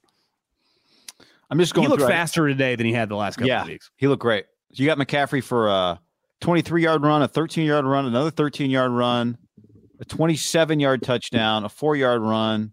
That was part of what was cool about the touchdown run for him, is that he had a big run earlier that I thought was going to be a touchdown and got tripped up. Not caught, just he got kind of hit. And I thought, he might stay on his feet and score early in the game, that first run that he had. You know what I'm talking about? Yeah. But I'm with you. Immediately it looked like, this is really good McCaffrey today. What was his touchdown pass? You're asking how long was the reception? Yeah. 27. He only had 2 catches in the game. One huge advantage he has is when they work him down the sideline, and now this has happened several times, a cornerback is not on him. So his advantage, and this is, I think, what Olsen meant, you just get such a huge advantage. How many linebackers, think how many guys, when you play throughout the season as a linebacker in the NFL right now, and the game's so much spread out, you're not used to having a fullback come on you, right? You're used to kind of navigating offensive linemen coming to the second level. And then you just have to learn about the running back. What's his style? Is he kind of hit me? Is he trying to get angles? You're not used to, forever. Our guy, Lorenzo Neal, he was one of the best fullbacks, but every team had a fullback. So part of in practice when we were in high school to when I was at Fresno State is there were drills, linebackers versus fullbacks taking on, shedding. Think how you could go a month in the NFL and not even sniff a fullback. And play a lot of teams that even their tight end's not a blocker. So you're basically beside the offensive lineman. You don't have to worry about. You just have to worry about if they put you in bad positions. But you're not. Juszczyk is coming at you, so you're kind of approaching. I wonder if that's a huge point of difference for the Niners of just even good linebackers aren't used to kind of shedding Kittle and Juszczyk, because most tight ends in the NFL can't block, and definitely there's just fullbacks don't exist. That's got to be a huge pitch of just makes guys a little uncomfortable that you're just not used to, because they get to those second creases quick. Yeah. I saw, you just made me think, a Derrick Henry highlight today. They got their ass kicked, didn't they? They did. But he had a big run early in the game, up the right sideline. And I was like, well, just watching the play, is he going to step out of, what's he going to do here? This run, there's 3 guys around him. This run's about to end. Is he going to step out of bounds? Or is he going to take on 3 guys? Now, what do you think Derrick Henry did? I think he went out of bounds. He did not. He just took on 3 guys, and he went down about where he would have gone out of bounds. And I started thinking, because my first reaction was did he was it a huge impact? Was it a collision? No, but weird things happen when 3 guys are tackling you. You are putting yourself at risk unnecessarily. It wasn't a big collision in terms of NFL collisions. And my first reaction was like, Derek, what are you doing? Just run out of bounds. But I do wonder if part of it is he is 6'3", 250. Yeah, well, it's that. Part of it's that. But if you always run out of bounds, then the guys that are coming to tackle you, I would think, are just a little more sure of themselves as they approach you, right? Like they can run harder at you if they're confident that you're not going to hit them, that you're just going to try and get away from them. When there is the threat of me hitting you, you don't come at me as hard. It's kind of a little reverse psychology. It's like a little counter. Isn't that a Debo thing? It's a Debo thing too. And so I wonder if like psychologically he's like, well, actually, if they always know I'm just going to try and get away from them, then they can run harder at me and hit me harder. If they think I'm coming at them, they have to kind of approach in kind of a defensive way, and I don't get hit. It kind of puts them at maybe a little bit of a disadvantage. I don't know, but that's definitely the same thing you're describing. Is just when you're going to fight for that extra yard, in some ways, I have to approach you differently as a tackler than when I am confident that I can take you out. Well, I mean, a huge reason, obviously he's talented and he's smart and he's, excellent player. But like the reason Frank Gore played for 75 seasons was because he did not take a lot of unneeded shots. And honestly, when shots could have been had, he avoided them. Hit the ground a lot. He played a lot like Peyton Manning and Tom Brady played quarterback. And look at those guys' career. Like the three of them, how long do they combine for? Right? Because there is an element. Listen, it's a bravado, tough, physical sport. You got to be confident, cocky, fucking crazy a little bit. But I would say a lot of the great players historically who have not missed a lot of games use their head a lot more than they didn't. Right? It's an IQ game. It's a thinking man's game, despite the physicality of it. And one thing I've noticed with McCaffrey, he's a pretty smart player. Obviously like skilled wise, but he is not trying to act like he's Deebo Samuel on contact, right? I don't blame Deebo and Kittle because a huge point of their success has been made off that physicality. So it's hard. It's always the balancing game of like, I don't really want Kittle to change. Like that's kind of who he is, And honestly, Deebo, like that's kind of what's going to make him special, right? McCaffrey's a little more skilled, for his position that like, he's not going to play like Zeke. There were a couple times today I looked up the Cowboys game-winning drive against the Texans, 17-point favorite. They basically got to the 1 yard line. What did they do? Fucking Zeke ran through the entire line. It was just like, you just give it to that guy. That's just kind of his point of difference now. He's not fast like Tony Pollard or whatever, but it's going to be very, very difficult to tackle that guy in a one-on-one situation. And his career is going to be shorter-lived than a lot of guys with his talent, but there'll be a lot of people historically that played in his era be like, I'll never forget tackling that motherfucker. Yeah. I think you're better off, like, whose career is going to be longer? Brandon Ayuk or Deebo Samuel?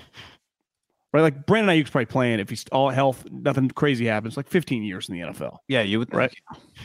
Yeah. I mean, it's that 10-year mark's going to probably be tough for Deebo Samuel. And that's whether Kyle Shanahan was coaching him. You'd have to agree, like, regardless who's coaching him, like, his style of play is not, like, typically the ones that last forever. Honestly, it's crazy that Derrick Henry's has gone this long, guy. It is. There's always some outliers, but it is. I mean, Adrian Peterson went for a long time. He's bigger. Now, he's a running back. I think that's the argument with Deebo. It's like, well, isn't he a wide receiver? Well, kind of. I think any conversation with Deebo about, well, you want him to play, it's just a waste of breath to talk about wanting him to play differently right now. I don't know. At some point, does he just slide at the end of some runs? Maybe, but then he takes 2-yard plays and makes them 8. I thought that was kind of McCaffrey's game a little bit before watching him as much as we've watched him now. And it's really not as much Christian's game, right? Taking a 2-yard run and making it 5 because you just fight. I mean, Christian runs hard and he fights. You know what I'm saying? Like I actually, no, it's not. But I kind of thought it was. Did you? Yeah, I mean, he was really, really. I think he was just a little faster and more. He was just a kind of a different player. I think this is going into. I got to play more with my brains than just all my physical attributes are always going to be better. I feel like we're watching a guy who's kind of come into his own mentally because of probably the things he's gone through. Now, he's watched a lot of football on the sideline. Like, ultimately, Deebo, he hasn't really had that much time to just think on the sideline in a boot or a cast or a shoulder, right? He missed a game here and a game there, but like he's played a lot, his style. So I think sometimes when you've been injured, it probably makes you contemplate. And in a weird way, Christian got like handed this second lease on life from a football perspective to go to the Niners, right? Leaves this shitty team who's actually sneaky, not dead for the division. I'm being serious. Carolina can still win the division. Christian is now, well, I guess he's played 7 games now with the Niners. I was going to he played 6 with Carolina. Now he's played 7 with the Niners, do a little comp. But what do you have today? 14 carries? Yeah. 119. Still, he had 85 carries with the Panthers in 6 games. He has 14? 89 carries through 7 games with the Niners. He had, how about this little nug? Coming into the game, he had the same number of catches through 6 games with the Niners as he had with the Panthers through 6 games, 33. At almost an identical yards per reception, 8.4 with the Panthers, 8.5 with the Niners. Well, I mean, so he's kind of the same player, Purdy versus team. Purdy versus Baker Mayfield and Jimmy. What do you mean? Looks like he's just upgraded quarterbacks. Oh. He's about to be. You say McCaffrey's about to be better? For sure. Somebody on the chat said, "Oh, this was a good one from Dejan. I definitely thought Middlecoff was going to have the other stance. That has to be about being mad at Kyle." I'm just every time I look down, I see Herbert making sweet plays and Tua making shitty plays. Almost like you put if you're a good quarterback and you get receivers around you, you're gonna excel. Waddle drop. Yeah, I can't believe that was a conversation. Well, it really wasn't. There's one idiot that doesn't shut up about it. As I like to say, 8 billion people on the earth. Jay Campbell on the stream says, "Where is the Greenlaw love? 15 tackles and a pick." You know, that's the guy they re-signed. Was it before the season or at the very beginning of the season? I think it was like maybe that week stretch before week 1. Might have been 2 weeks before. I'm almost 100% positive it was definitely before week 1. Early in camp. Feels like a little later in camp for sure. I would say late September. If I had to guess, September 27th is when it was announced. We don't guess enough dates on this show, you know? It's a good guess. Drake Greenlaw, 10 solo tackles and 5 assist tackles. What would your guess be on date? I'm going to go with you said September 27th? Is that what you said? September 27th, yep. Yeah, I'm going to go with August 30th. We can almost close to meet in the middle. September 19th. You were closer. September 19th? Yeah, so they had already played a game. They announced a guy. They announced a guy after they beat Seattle. So much shit has happened. I remember that now. It's like, to be clear, after Trey shattered his ankle, not they beat Seattle. Yeah. After Jimmy beat Seattle in the Jimmy celebration. How about that deal? Just little 2-year cheap extension.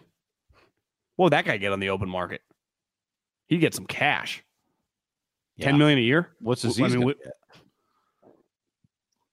Probably not quite as much as him, but I bet if Greenlaw would have had this season and they, let's say, don't franchise tag him and hit the open market, I would say 4 for 40 with like 28 guaranteed or something.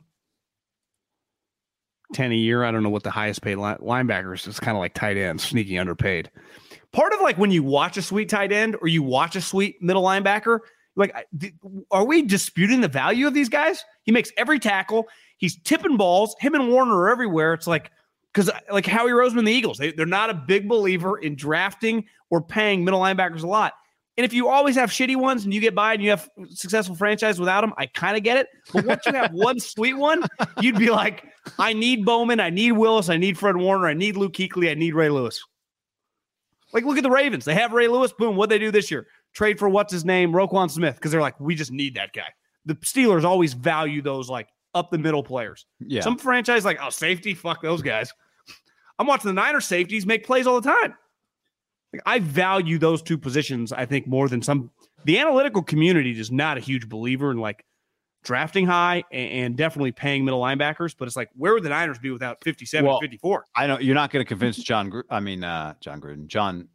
Lynch, right? Like, or Kyle. Well, definitely Kyle. But I mean, John Lynch played it. Like, he knows what Derek Brooks meant to him. He knows. And then interior, no one's arguing about Warren Sapps of the world, I guess. But I mean, I'm not saying the Niners are lucky because they drafted these two guys. But I mean, one guy, I think Greenlaw was the 5th. Obviously, Fred was the 3rd. I mean, if the league didn't realize how good these two players are, or they're not getting, I mean, they are dramatically. I mean, if you redo Fred Warner, what's Fred Warner getting drafted in the top 15 of his draft? Yeah. I think like top 15. I think I saw Fred Warner. I saw on Twitter, so I'm not sure. Fred Warner had a quote today like, "You need to talk about Dre Greenlaw the way you talk about me." It's a good quote. Good way to say it. Like, basically, like, all the stuff you guys say about me, you should be saying about Dre Greenlaw. Well, he's a elite open field tackler. That pick was sweet. Well, if he wasn't signed by them, he'd be playing for D'Amico next year.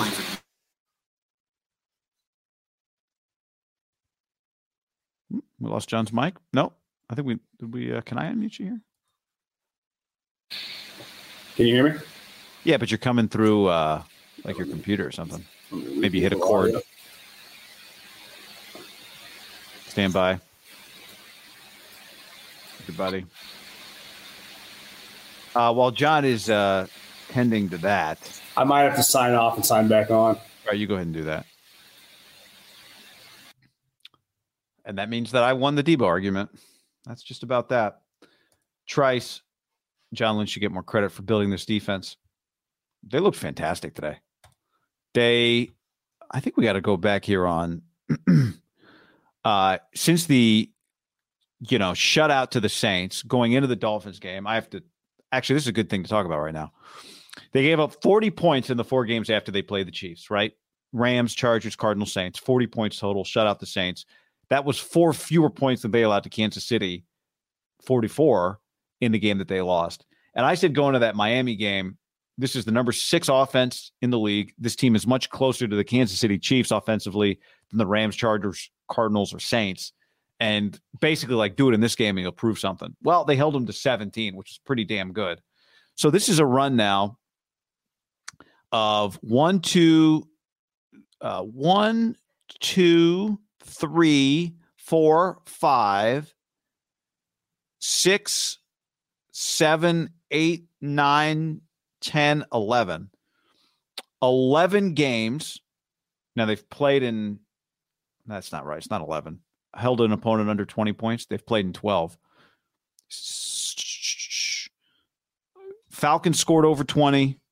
Chiefs scored over 20. Yeah, that's correct. So 2 people have scored more than 20 points on the 49ers. That's pretty crazy.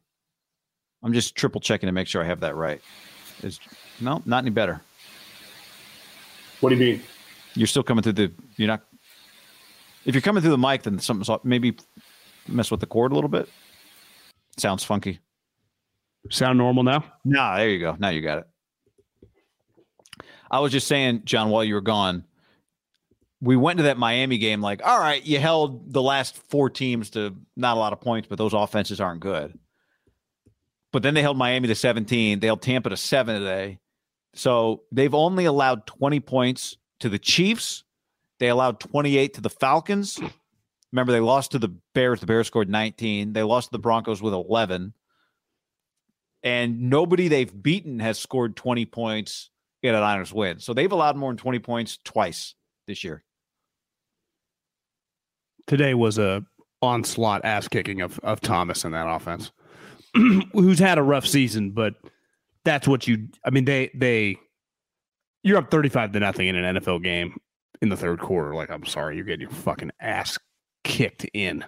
And Tom was, it's not like Tom, Peyton, and any of the big quarterbacks like getting hit, but he clearly wants no part of getting peppered. And right now Wirfs was out, their offensive line. Donovan Smith is probably one of the worst starting left tackles in the league. He's started for a long time.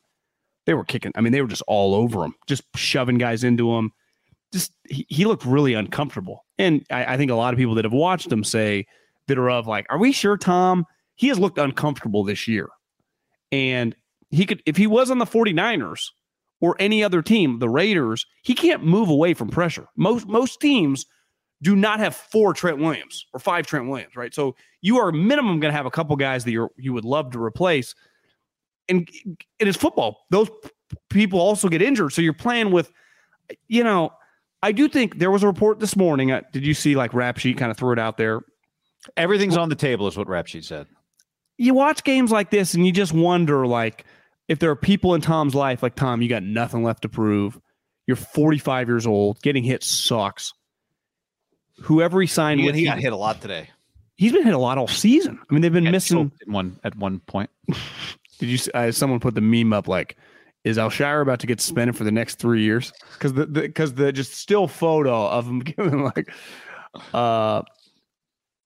if you told me Alshire gets suspended like on Thursday, I wouldn't even. You never. I was know. like, "What is Tom?" Tom does talk to the referee a lot. I was like, "What is he complaining about?" And then you see the replay, like, "Oh yeah."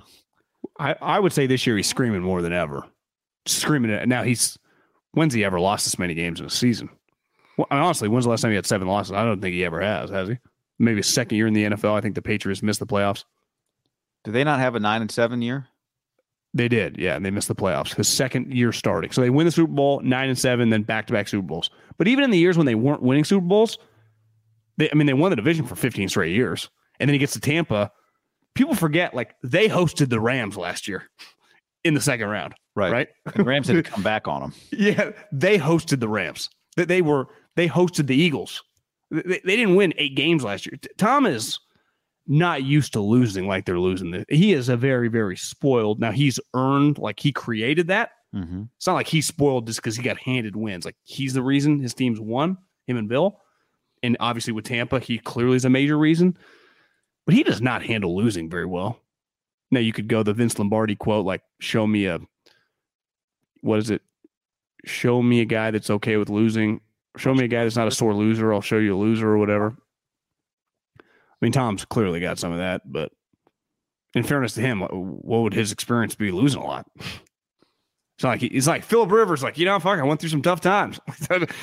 Had a lot of seasons we missed the playoffs. You just it's the NFL. It's hard. You hear a lot of quarterbacks when they retire, like, I remember that 3-year stretch, when we won 7 games a year. I didn't know if we'd ever get back to just a playoff game. Like, Tom doesn't talk like that. Every single season Tom has had for basically, I would say starting like with the Randy Moss teams, it was like Super Bowl or bust from like 2007 on. Super Bowl or bust. And honestly, maybe it even started before that. Like once they won back-to-back, like he never went into a season without thinking like, I'm going to win the Super Bowl. Like legitimately thought that and was completely devastated when he lost. Because he just had in his mind all season long, like, we're going to the Super Bowl. And then we're going to win it. Like how many play, like Aaron Rodgers doesn't start every season like that. How could he? He's been a fucking one.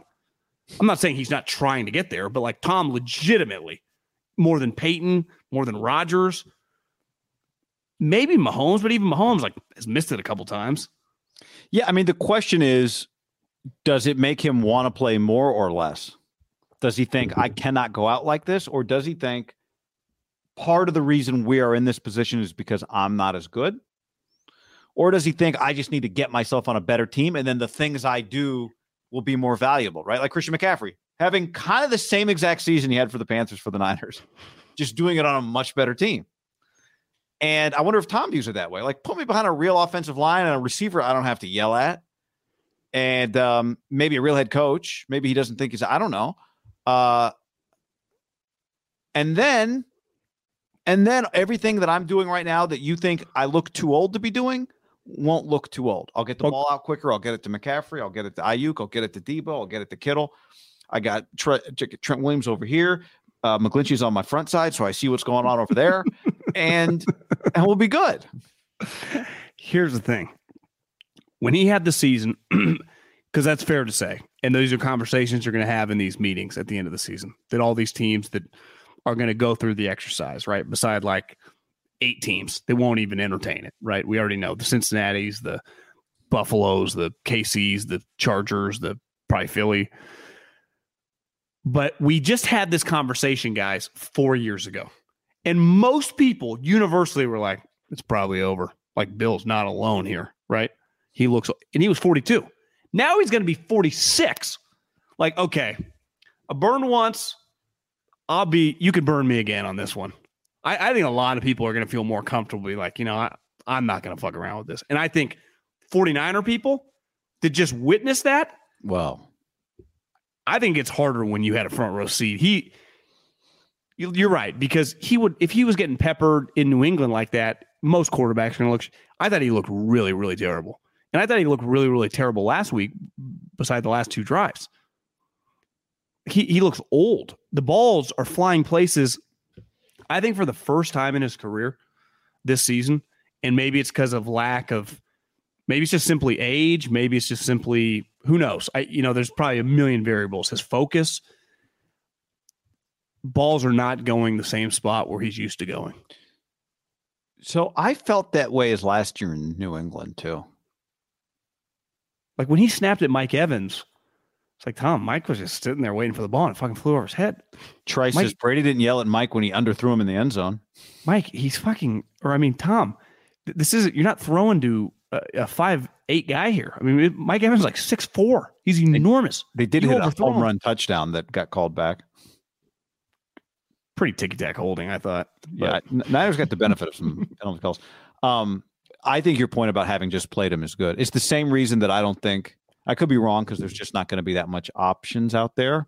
But if Stafford isn't back, part of the reason to me that I've said that I don't think McVay would be interested in Garoppolo is because McVay, even though he's been beaten by him many times, is not afraid of him. I think McVay, part of what pisses McVay off is he feels like he should beat the Niners a lot, and he doesn't. But again, he may just not have options, and Jimmy would be a good option for him if he doesn't have Stafford. Jimmy might be his best option, depending on money. I saw Greg Rosenthal said that it's you got basically like, how are the Raiders? Their owner wanted him the last time. Now he's got Josh McDaniels. You can flip Derek. And I'm just not sure that Kyle Shanahan, the Niners, would, one, tie up a lot of money. Even if Tom gives him a discount, okay, $25 million for just a 1-year deal. That is a lot of money to put on your books, right? Yeah. And obviously, I'm not saying historically you're going to take Purdy over Tom. Obviously, it sounds crazy, but I might short the 46-year-old. And I quoted Greg Rosenthal, and I said, I not only think that the Raiders are going to be aggressive, I think the owner's going to mandate it to those guys. Like, you guys go get Tom this guy. Part or the Derek part or both? Tom. The whole thing. Go get Tom, bring him to Vegas. And I don't think the offense. He doesn't tell the Brady, GM that, John. He tells Dana. He tells them all. I think if Tom Brady, I could see him play for Vegas next year. I don't necessarily think. One, I don't think he makes sense in Kyle's offense. One stable play of this offense is that natural boot. It's a staple play of the offense, which is literally the guy's baby. The offense is the head coach's baby. The team is, and the mindset is, but a huge mindset for his team is the running game, and then our passing game is based off that, but our quarterback doesn't need to be like Lamar Jackson, but he has to be able to move. Tom can't move. He never really could, but he cannot do those plays, right? Yeah. It's just not something that he's going to have in the bag. Yeah. Matt Ryan was probably on the high end of this is pushing it a little bit. Yeah. I do not think Tom Brady's going to be on the 49ers. And I thought that before we witnessed this today. Brock out plan. Not even that. Listen, you missed. You should have done it last time. You didn't. We all can have regrets. We've all made decisions we regret. I wish I would have bought $10,000 of Bitcoin in 2012. But then you would have had to also sell it, Yeah, and who knows? Maybe I would have been greedy. I would have been like, oh, this thing's going to $200,000. I'm worth $700 million.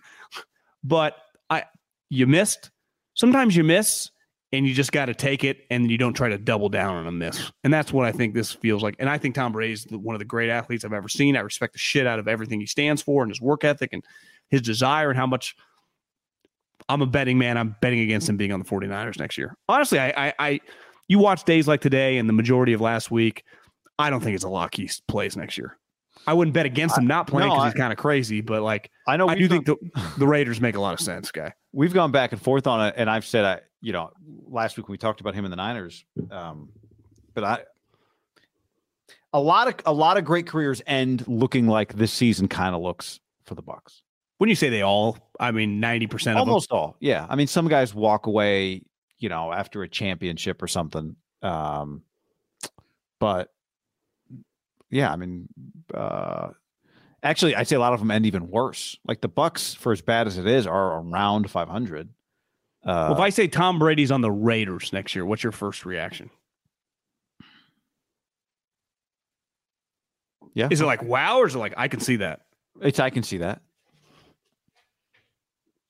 Feels like a weird fit from just like what the organization is. Like, would Tom go play for the Tuck Rule team? Like, but Josh is there.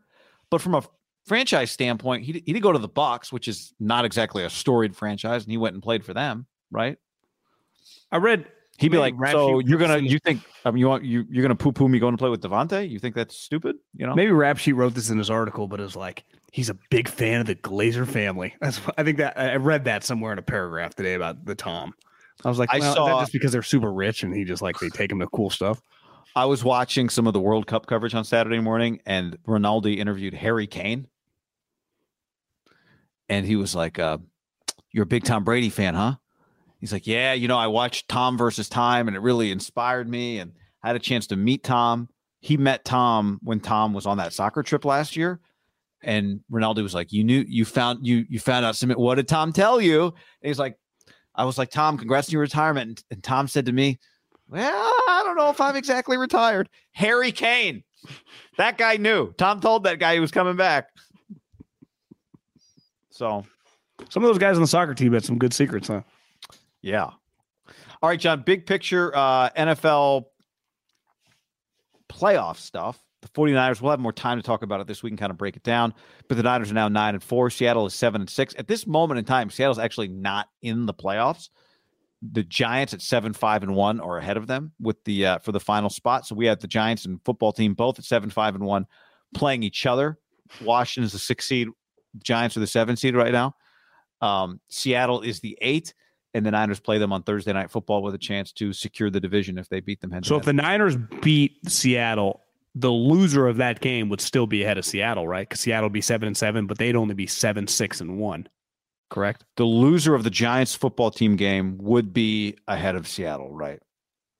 So it would probably just stay the same. The winner of that game would be at the 6th seed, and the loser would be at the 7th seed if Seattle loses. Seattle has to win to keep their playoffs hope alive. I think it's fair to say Seattle's playoff hopes are in major trouble if they lose this week. Yeah, they're leaking oil as it goes. I mean, they barely beat the Rams. The thing they have going for them is like it's Washington and New York. New York has a -2 point differential. Washington has a 0. Seattle has a 0. So they're all about the same. The Vikings point differential. The Vikings are 10-3. Do you know what their point differential is? Well, I saw earlier it's 8. No, it's -1. Oh, it's someone's 8. That's kind of good. -1 is the Vikings point differential. They're 10-3. How do they have a -1 point differential? Well, how many teams that are 10-2 playing the Lions, who are 5-7, are getting 2 points?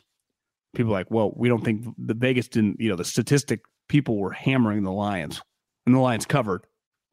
Lions, sneaky, not dead guy, 6-7. A massive playoff game for both teams this week. Jets, Lions, count me interested. Wow. That is, if I would have told you. Jets right now 7-6, the 7th seed in the AFC. Kind of like the Lions. Count me interested. Don't love Goff. It looked, obviously Buffalo feels like it's a little colder a lot of times than Jersey. But I would guess that game at Meadowlands is not going to be warm and fuzzy. It was not wet ready today too for that game. Yeah. But don't love Mike White either. I think the Lions are playing great. Jameson Williams had a touchdown.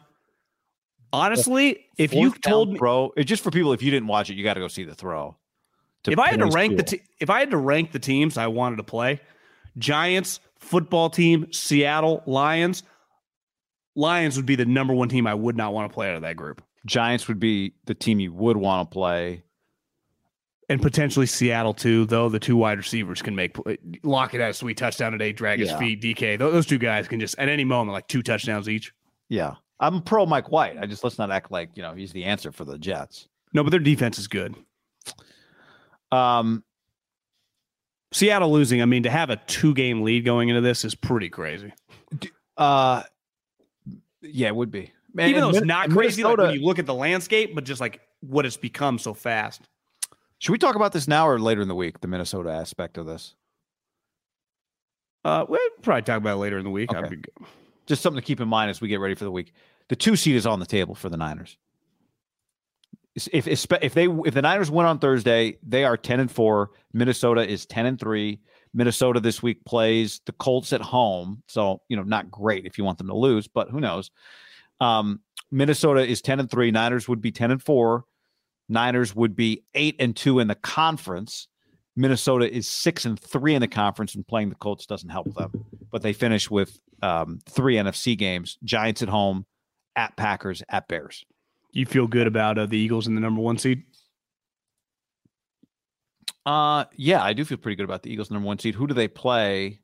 They play the Cowboys again on the road. Okay, so let's just go worst case for them, 12-2. I think they play the Giants one more game. Okay. I don't know how to schedule it. Maybe the Jags, I can tell you here in 1 second. Bears. Jeff Wilson Jr. just got hurt. Carted off. Looks like a quad or something. Seriously? Yeah, calf or something. That, if you were going to counter my point that you shouldn't have traded him, it's like, well, you guarantee yourself nothing. So Eagles go at Bears this week, at Cowboys, Saints at home, and then finish with the Giants. So I would say worst case 2-2. Worst case, they're 14-3, right? And they've already beat Minnesota. They're in pretty good shape. Can the Niners get to... But the difference is like the 2 seed used to matter a lot. Doesn't matter as much as it once did, right? Yeah. Without the bye. I think you could argue it just... to me, where it matters, you just avoid going to Philly as long as possible, right? Yeah. But I guess you kind of, as a 3 seed, you wouldn't be going to Philly anyway. I think a lot of people, my guess is going to be a lot of people pick against Minnesota in the round 1 game, depending on their opponent. Like if it was 2-7 Lions, I could see a lot of people taking the Lions. I could even see if the Commanders played like eye test decent football, like 10-7. If it was like Commanders plus 4 or 5, a lot of people hammering that. I don't think Minnesota is going to be some team people are, because most of the analytical community have thought they were all-time frauds. A lot of people just like all their statistics. Was it you the one saying this week the 1-score games, if you flipped them, they would be awful? And Niners would have had the same record in 1-score games. And the Broncos would be like, they have the Eagles record. Broncos would be good, yeah. Well, again, what did they have today? They had a 1-score game. They lost by 6 points. John, how about the good news for the Niners? How about the Panthers with Sam Darnold completing 58% of his passes? The Panthers still ran for 5 yards a carry today against the Seattle Seahawks defense. Yeah, Seattle's defense struggling. For Steve Wilkes. Maybe just give Steve Wilkes the job. If you had to do immediate reaction, yeah, Debo out. I mean, do you feel good about like the Niners winning on a short week after that? They have a lot of injuries. Yeah, I mean, I feel okay about it given that I think Seattle is closer to who we saw today than the team that was, raced out to first place in the NFC West. And granted, the Niners played them week 2 and kicked the shit out of them. I think the pressure they get on Geno will obviously be a big deal. He's not Brady in terms of a statue, but I feel okay about it. Now, like I think one thing we'll talk about later in the week is this is a new challenge for Brock Purdy this week. Going to Seattle in what's kind of a must-win game for the Seahawks. Yeah. And it's going to be, even though they lost states, it'll be a good environment. It'll be loud. Bengals sneaky 9-4. We don't spend much time on the Bengals here. We're not going to do that now, but sneaky 9-4 for Zach Brown band. Chiefs, that game got close. 34-28. Did you see Brett Rippon's interception? No. So they get Broncos get the ball down 6. They get the ball down 6. And Brett Rippon gets crushed as he's like throwing the football, and it goes Texas Leaguer pop-up, can of corn, intercepted, and kind of that was that. Just as I kind of got into the game, Russell got knocked with a concussion, which you sent me the video, looked pretty violent. But I haven't watched it, so I'll defer to someone who watched. Russ was 247 yards, 3 touchdowns, a pick today, but I just saw the pick he threw look pretty bad. He tried to do the Olay. I would guess he hasn't thrown 3 touchdowns in a game this year for them, right? I mean, that feels like a pretty confident guess. Yeah. Well, there you go. They lost another. What would be their record? 1-score games, which, you can't do it for them. You can't do it for Scott Frost. But remember, Scott Frost would be like, won the division if he flipped all his 1-score games. Scott Frost also got fired, it felt like 3 different times when he was with Nebraska. So 1-score loss following a 1-score loss last week to the Ravens. They got beat by 13 the week before. The week before that, 1-score loss to the Raiders. But the week before that, 1-score loss to the Titans. The week before that, 1-score win over the Jags. Week before that, 1-score loss to the Jets. Week before that, 1-score loss to the Chargers. I'm at 6 1-score losses now. Week before that, 1-score loss to the Colts. Now we're at 7. Week before that, 9-point loss to the Raiders, not 1 score. A couple of 1-score wins the week before that. And the week before that, a 1-score loss to the Seahawks. So 8 1-score losses for Denver now this year. That's pretty wild. Bro, that's incredible. Did you see him, the coach, today? He had the goatee going. He looks like. You think he tried to mix it up? I just think he's going. He had the shades on, a little goatee, kind of like mine. Doesn't totally connect right here.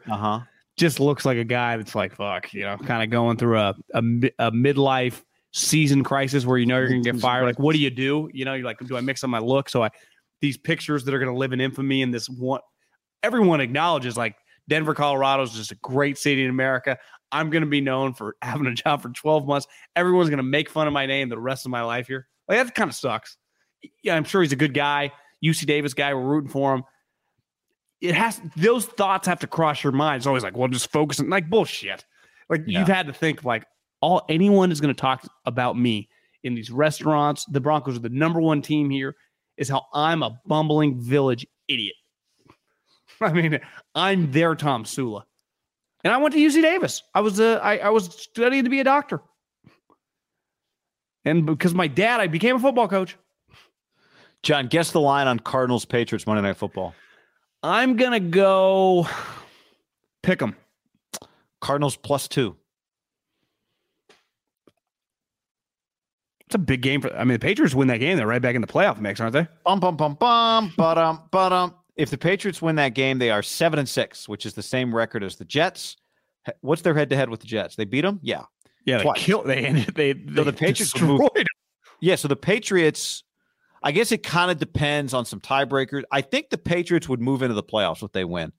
Because, if the Chargers win on Monday night, which we're watching that game right now, they'd be 7-6.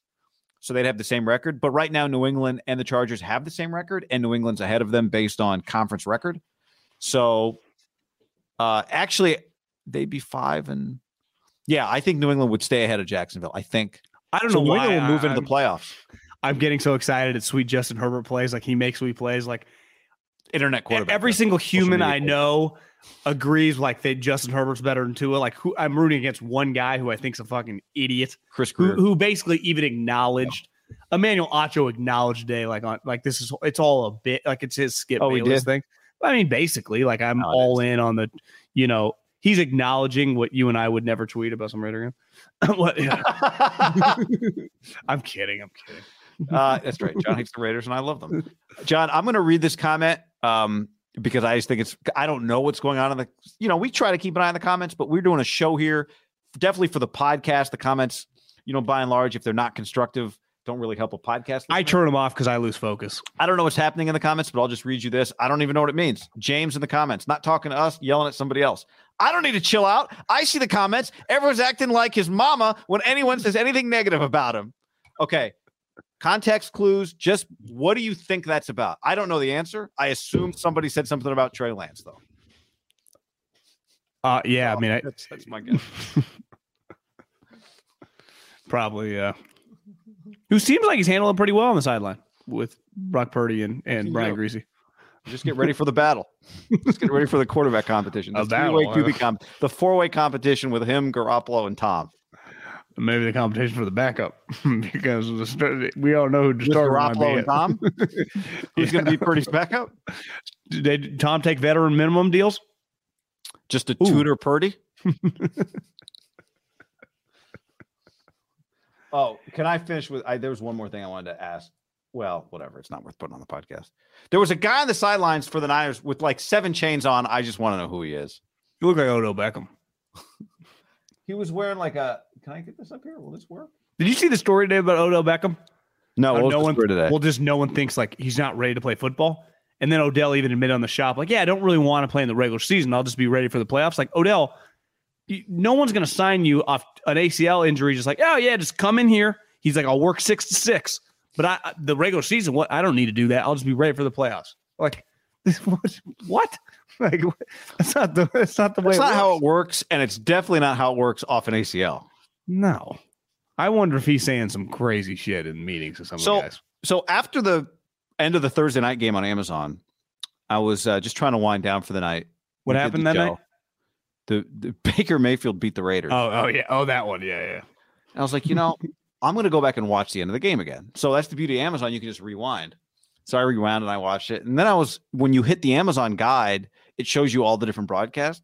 I'd forgotten that the shop was on that night. So I'm like, now for my encore, I'm going to go watch how the Spanish guys did it. And now I'm going to go watch how the shop. So I clicked the shop. LeBron wasn't there.